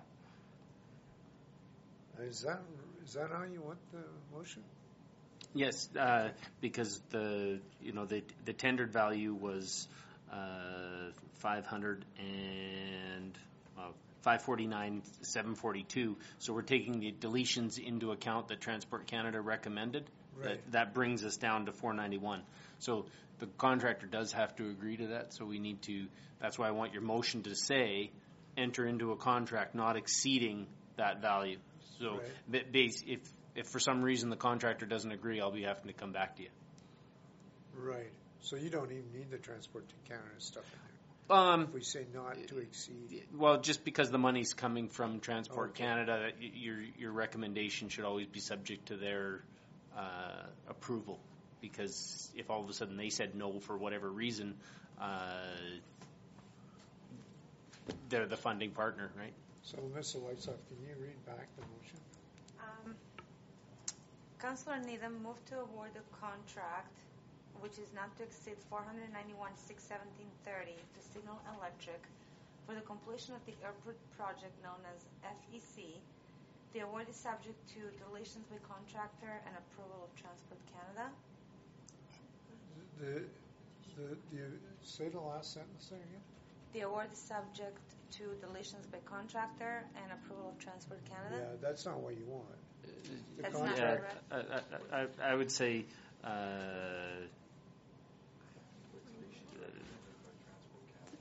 Oh, okay. Yes, it's subject to the deletions recommended by Transport Canada. Yeah. Thank you. The contract shall be subject to the deletions recommended by Transport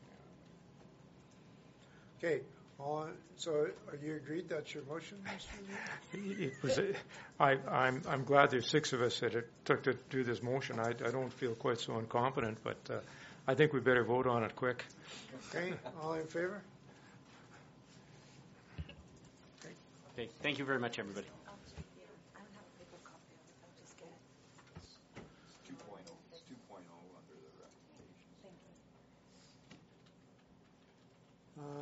Councillors' reports. I don't have a list of meetings that people went to, so maybe we'll go old school and we'll start off with you, Deputy Mayor Manzer, since you're so well organized. I think in July we kind of had a break, but we kind of didn't.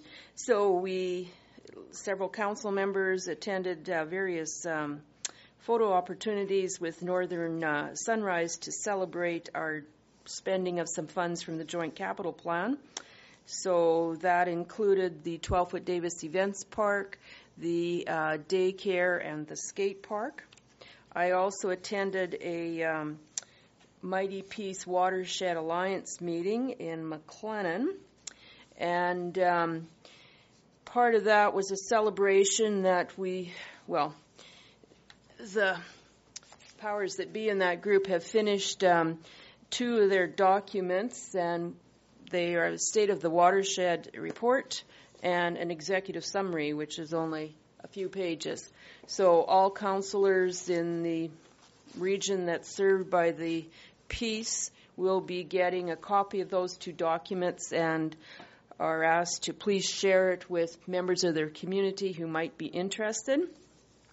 And our next step is looking at the Integrated Water Management Plan, and that's a fairly big undertaking, so not sure how long they have to do that. And I think that was it for me. Okay. Councillor Mickey? The only meetings I had in the month of July were the regular scheduled council meetings that took place that month that I think everybody pretty much attended, and I was able to attend 2 of the 3 photo ops. Okay. And I don't think I have anything to add to that because I think at the last meeting we mentioned that the airport committee had met in early July, and there's another meeting on August 24th, and we hope to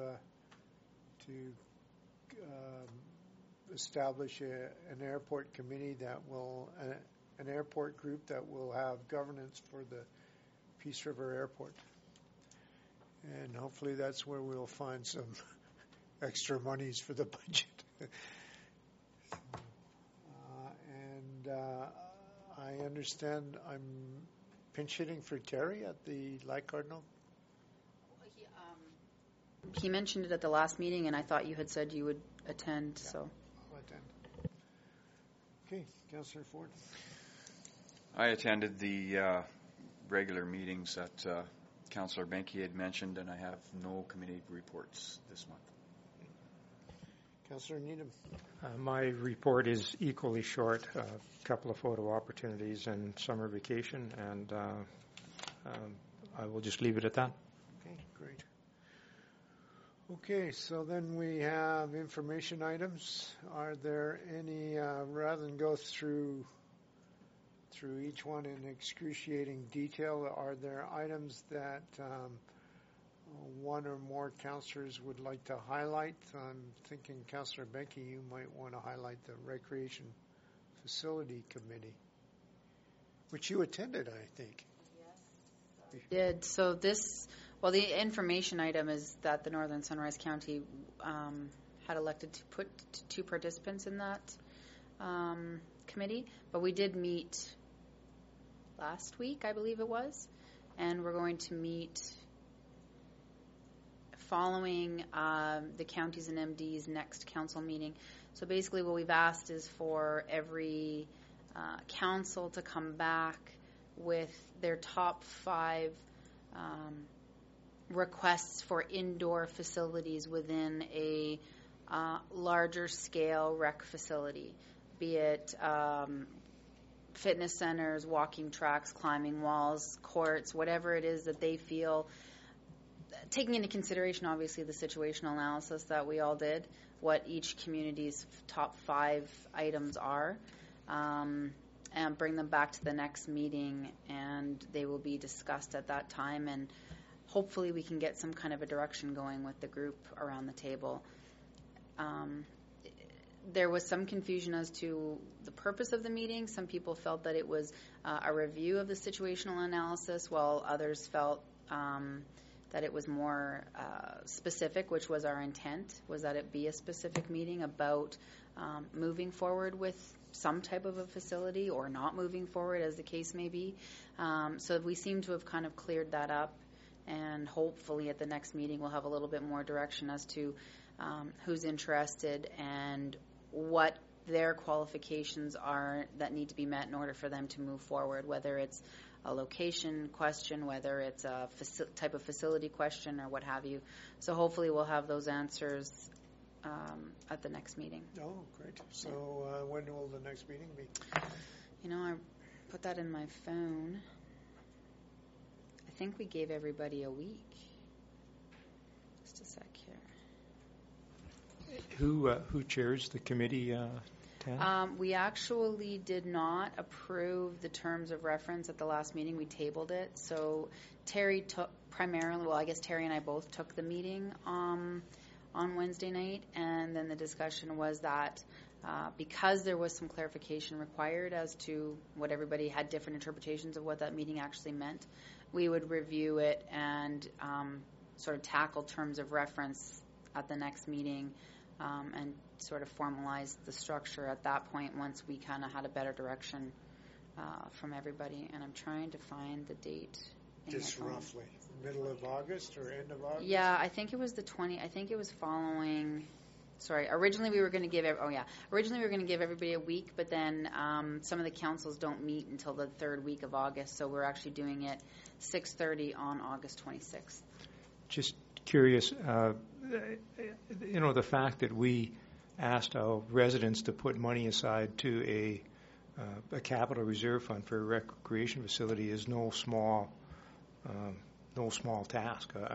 It's remarkable that, and I'm pleased to be able to go that far. I guess my question is, so do the partners at that table understand the level of commitment that we've made, and we're serious about doing something? I guess we're talking about the something, but do they understand that, or has it come up, or did you have an opportunity to sort of talk in general sense? We didn't talk funding models at all.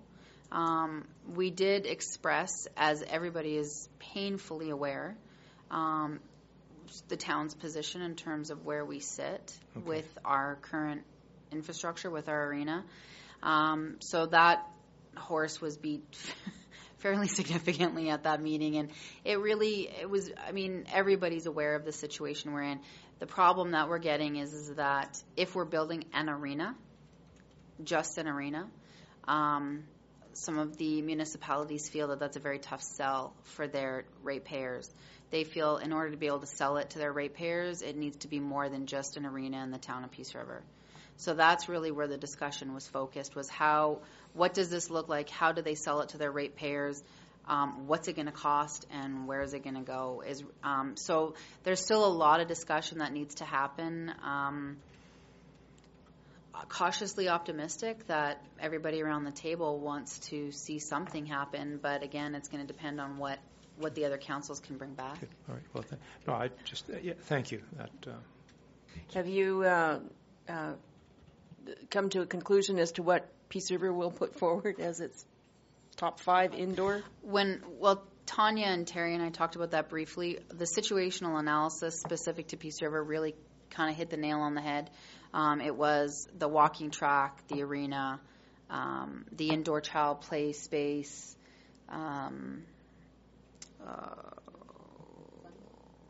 climbing wall was number 5 on the list, and then I can't remember, there was one more. There was one more indoor facility that I'm forgetting right now, but pretty well the top 5 indoor facilities that were brought up in Fieldhouse, brought up in the situational analysis were sort of the 5 focuses the town had. So, I think one thing though that we should be impressing upon anybody that we're talking to is that the situational analysis focused on the status quo, meaning we have to maintain the minimum that we have right now. So we need whatever it is, the 5 ice surfaces or 4 ice surfaces that we have right now. It may not have indicated an emergent need for a second ice surface or an additional ice surface in the region, but it definitely indicated the maintenance of the ones that we've got. So we can't afford to lose one of those ice surfaces. If we do, the other facilities cannot absorb it. There seems to be a little bit of confusion there as to whether or not that's actually the case. And from what I can read from that analysis and from what we're hearing from Tanya and everybody else in the region, if we lose our ice surface and we don't have anything to replace it with, the region can't absorb that ice time. There's not enough facility or time in the appropriate slots in order to take on Peace River minor hockey, figure skating, junior B, all of that kind of stuff. The speed skaters. And the pension plan of hundreds of parents will be going down the tubes. Yeah, there you go. Okay, so that was good. And there's Alberta Municipal Affairs Small Community Fund. So there was some confusion about how much. So it's a $3 million fund, and we, out of that fund, which is administered by the provincial and is it just the provincial government? We got $187,000 odd dollars this year. So it's a total of $6 million that we're getting over 5 years. Okay. So they're not giving a commitment as to how much they're going to give us each year. That will be dependent on how much funds they have available. They have committed to that amount of money. Yeah, but that's their pot, $6 million. Is that right? No, or we're getting $6 million. Well, can't we build an arena for that? If you can call it a sanitary sewer main. Can't we just recycle the water or something? So, Mrs. Bench, will the administration be coming up with sort of a priority list, or there already is one for that money? We're working on a plan as to how we're going to implement it because we have to upfront the money. So we're trying to we will get the money back. So we're developing the plan and how to work the finances to get.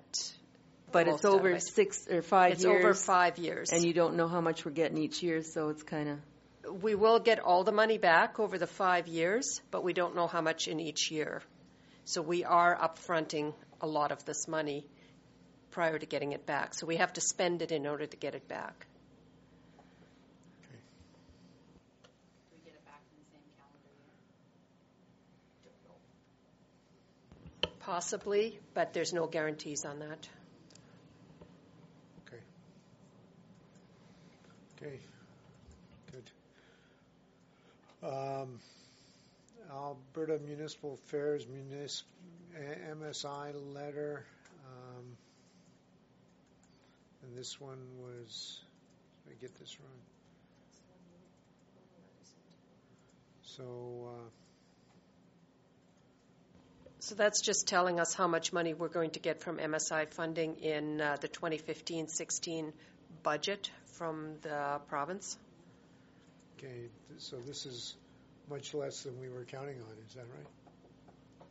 I think it's a little bit more is what Alan is telling me, not a whole lot, not enough to build an arena with. Field house? Okay. How about one team dressing room? Office of the Minister of Health and Office of Minister of Seniors. Is that noteworthy? That would be You have that portfolio, don't you? I handle that portfolio. That's a good way of putting it. Yes, I do. And should I refer to it as a file? That way I would signify the importance of the item. That file. I think as Deputy Manzer suggested when we meet with Municipal Affairs, that could be an item of discussion along with other items under Municipal Affairs. That would be something that we could certainly talk to the minister about. Okay. Along with a hotel levy tax as well, but we'll cover that off at a later time. There probably is there any need to touch on the board meeting synopsis for North Peace Housing? I don't need to touch on it. Okay. And Mr. Workington was kind enough to find us some monies for some disabled, some infrastructure to, I guess, make the pool more accessible for persons with disabilities. And that was, how much was that for again? 17,000. And how much will that pool, this is basically a pool lift, right? Yes. And a Okay. And how much, so that covers how much of that? That covers, I think it was covering all of it. what? Was it? Okay. But anyhow, that project is going ahead, I take it. Yes. Great. That was good news. And I don't think we need to speak to the improvements in Beaver Lodge or Height or Claremont or Grand Prairie. And STARS thanked us for making a contribution. Is that right? Great. Okay, so does someone want to make an omnibus motion to accept items 11.1 through to 11.11 inclusive? Sure. Okay, great. Thank you, Councillor Ford. All in favor of Councillor Ford's motion? Are there any notices of motion, Ms. Bench? No, they're not. Right. So that takes us to in camera, but before we go in camera, we'll deal with key communication items. So we'll leave it up to the press. So you've been in here for, 5 hours now? Were you able to stay awake for the entire time? Okay. So what's your number one item? And we'll see if you concur with our communications officer. There's many splintered items. Actually, it would be cool to talk to Dan and hold a leader just to give the public an update. Yeah. Can we do that?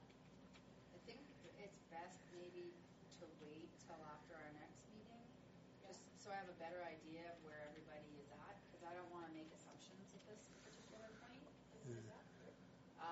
The 26th. So if you want to call me on the 27th. Yeah. Surrounding municipalities are very, maybe cautious is the best word. They like to consider what happens in those subcommittees as in-camera items. But yeah, I think maybe if you talk to Tannen and at the 27th or so, probably. And maybe you guys could even come up with a kind of a community, joint statement, just keep people aware and everybody's on the same page. And you don't come to the next meeting saying, well, we don't appreciate it, you telling people. That we want to work together. Yeah. Okay. Anything else? So the arena. So that was the most interesting item, which we're gonna put an embargo on that. Not necessarily an order of priority. The taxi stuff is interesting. However, We need to do third reading, and I guess that's all that's going to be. I think we're ready to pass it. It's just a matter of Councillor. And you can talk to Councillor Ford. He can be the spokesperson on this about just somebody gets a new car.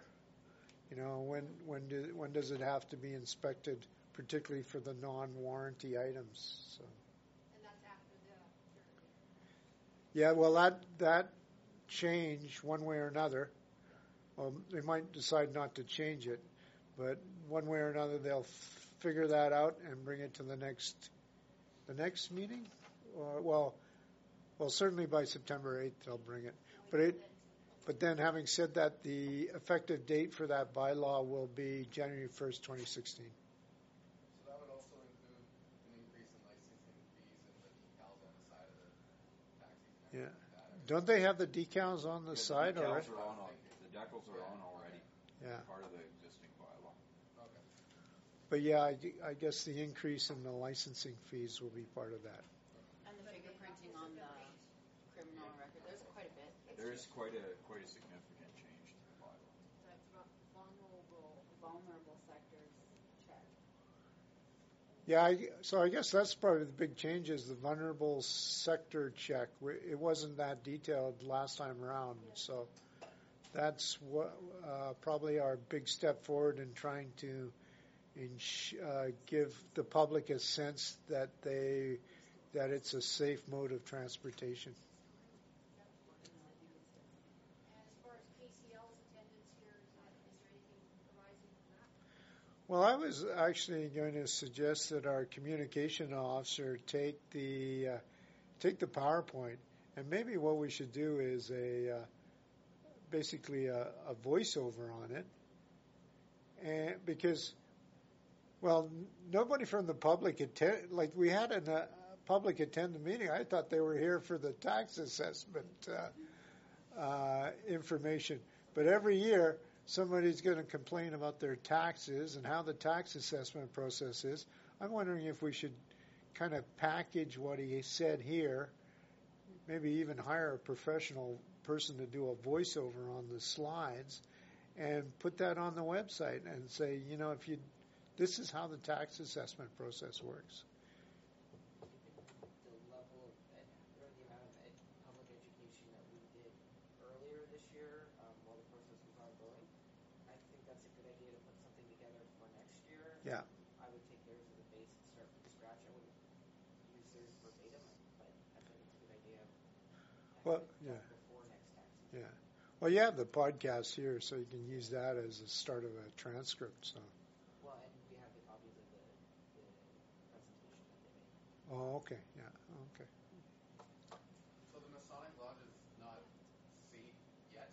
Like it's not passed yet? It still has to be passed as a bylaw that it's heritage property? So it's not a municipal heritage property just yet? All you've done is say that you're going to look at it again? Well, I think we gave approval for the bylaw to be drafted and presented. Okay. So, It's in the works, but it's not. That's right. So why do we need a hearing to make something? It's the people? process. Are people going to complain that Yeah, never know. somebody's volunteered their building to be a historic site? Okay. How about the downtown revitalization grant? Beautification. And beautification. Beautification. Oh, and the grant, yeah. Two things. Who wants to take that on? You or me? We can flip for it. If you want it, you can have it. Quick flip. Okay, well, yeah, if you got questions about that, I want to make a story out of that. Well, either one of us, I guess. If you can't get a hold of me, you can phone Tannen. Yeah. Is there a specific name for the Islamic group that's looking for approval? There was a letter attached. Yeah. Okay. It's on the website. I think it's a piece of Islamic. And just for clarification, the price for the airport, the money that's being given, it's $400. So it's a contract being awarded to put in backup electrical generator, and it actually came in above 491,000. It came in at 500 and something. Transport Canada is not going to put out more. Well, Transport Canada isn't going to put out more than something like 450,000, I guess. No, it's more than that. It's but they already deleted a number of items on that project. But we were still short $50,000. So there's another airport project, i.e. the roofing project, which came in under budget. So we're going to transfer the shortfall. We're going to transfer $50,000 from that roofing project because it came in under budget to this backup generator. So the total amount that we're going to tender for was $491,617.30, not exceeding that.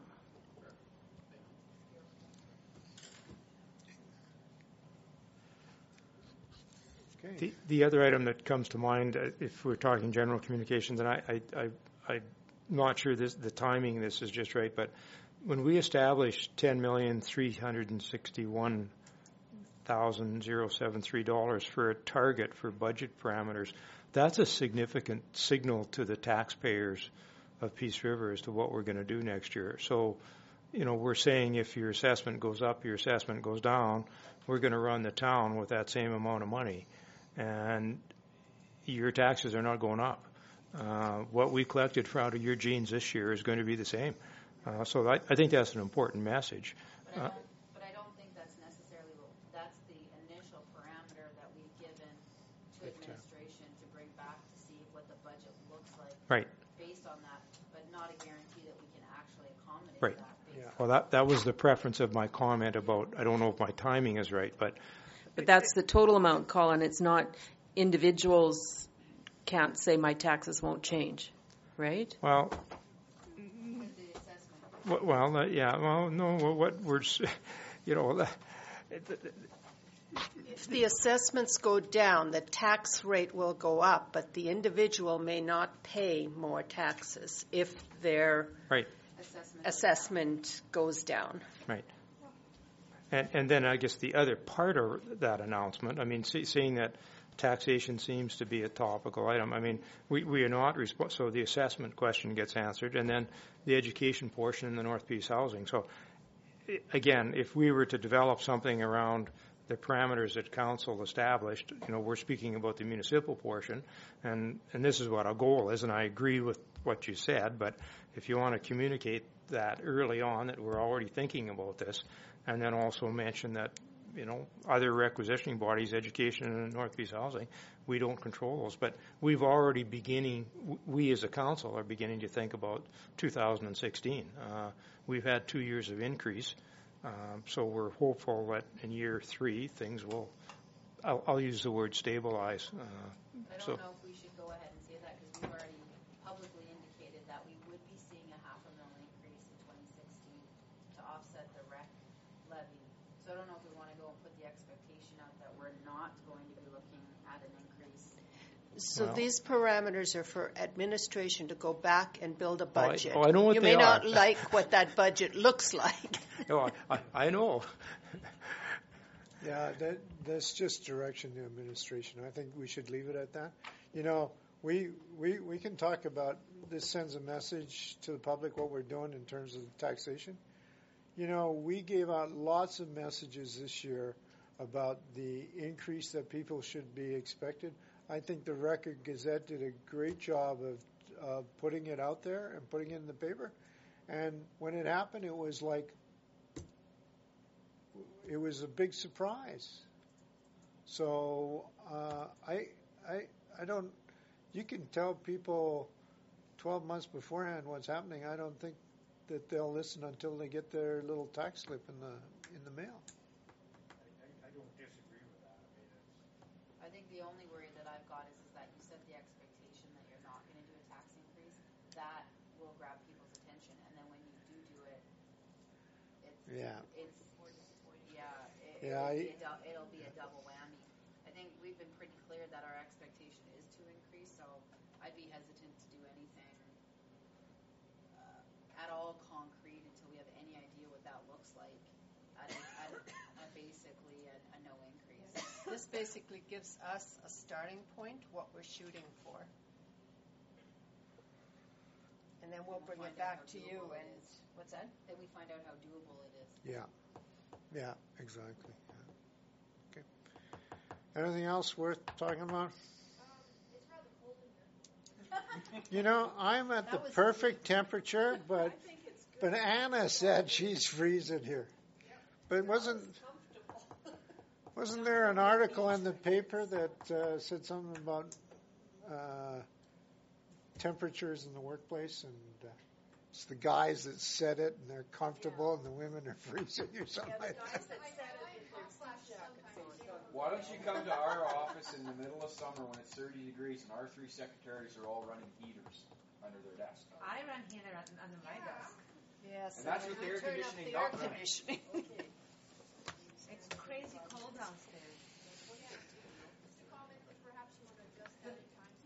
Yeah.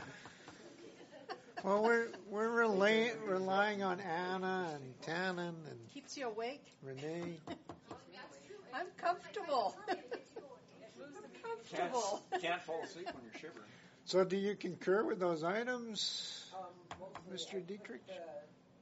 My biggest priority, I think, would be the downtown stuff, particularly since you guys want to move ahead with the mural quickly. I think that's something that's great.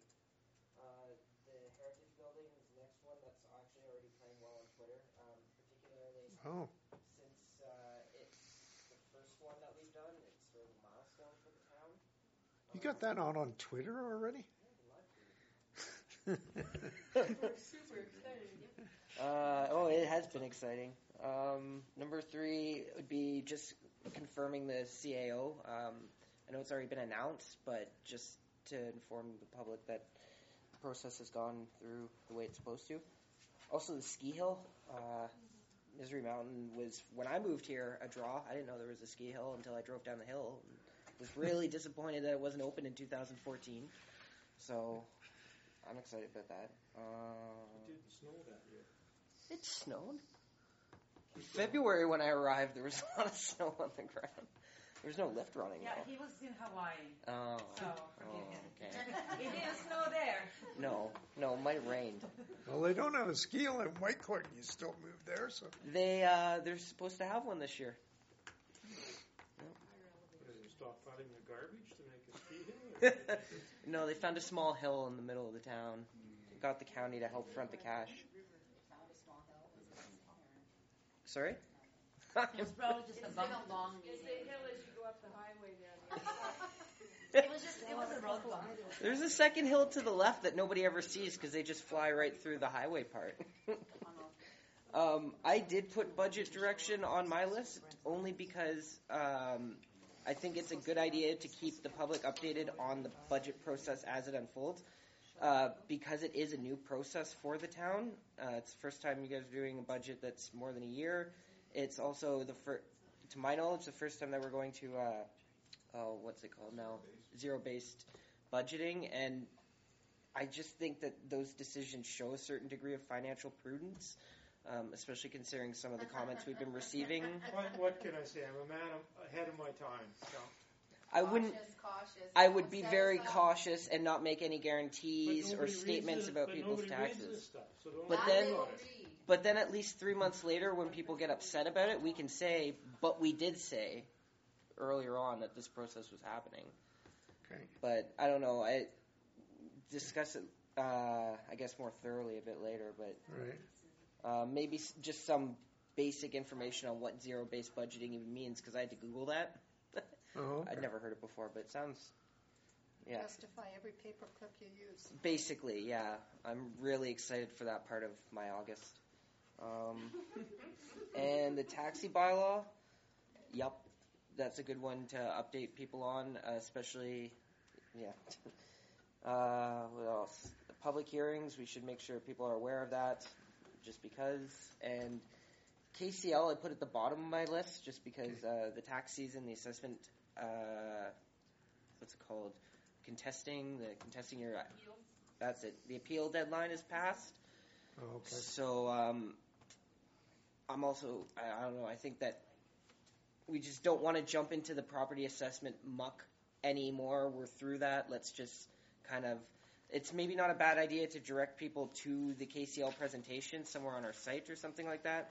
Okay. But take your suggestion and sort of start preparing something for next year to put out ahead of time so that people aren't, maybe sort of around the time when some of the assessors might be in town, or actually, no, I guess it's fall.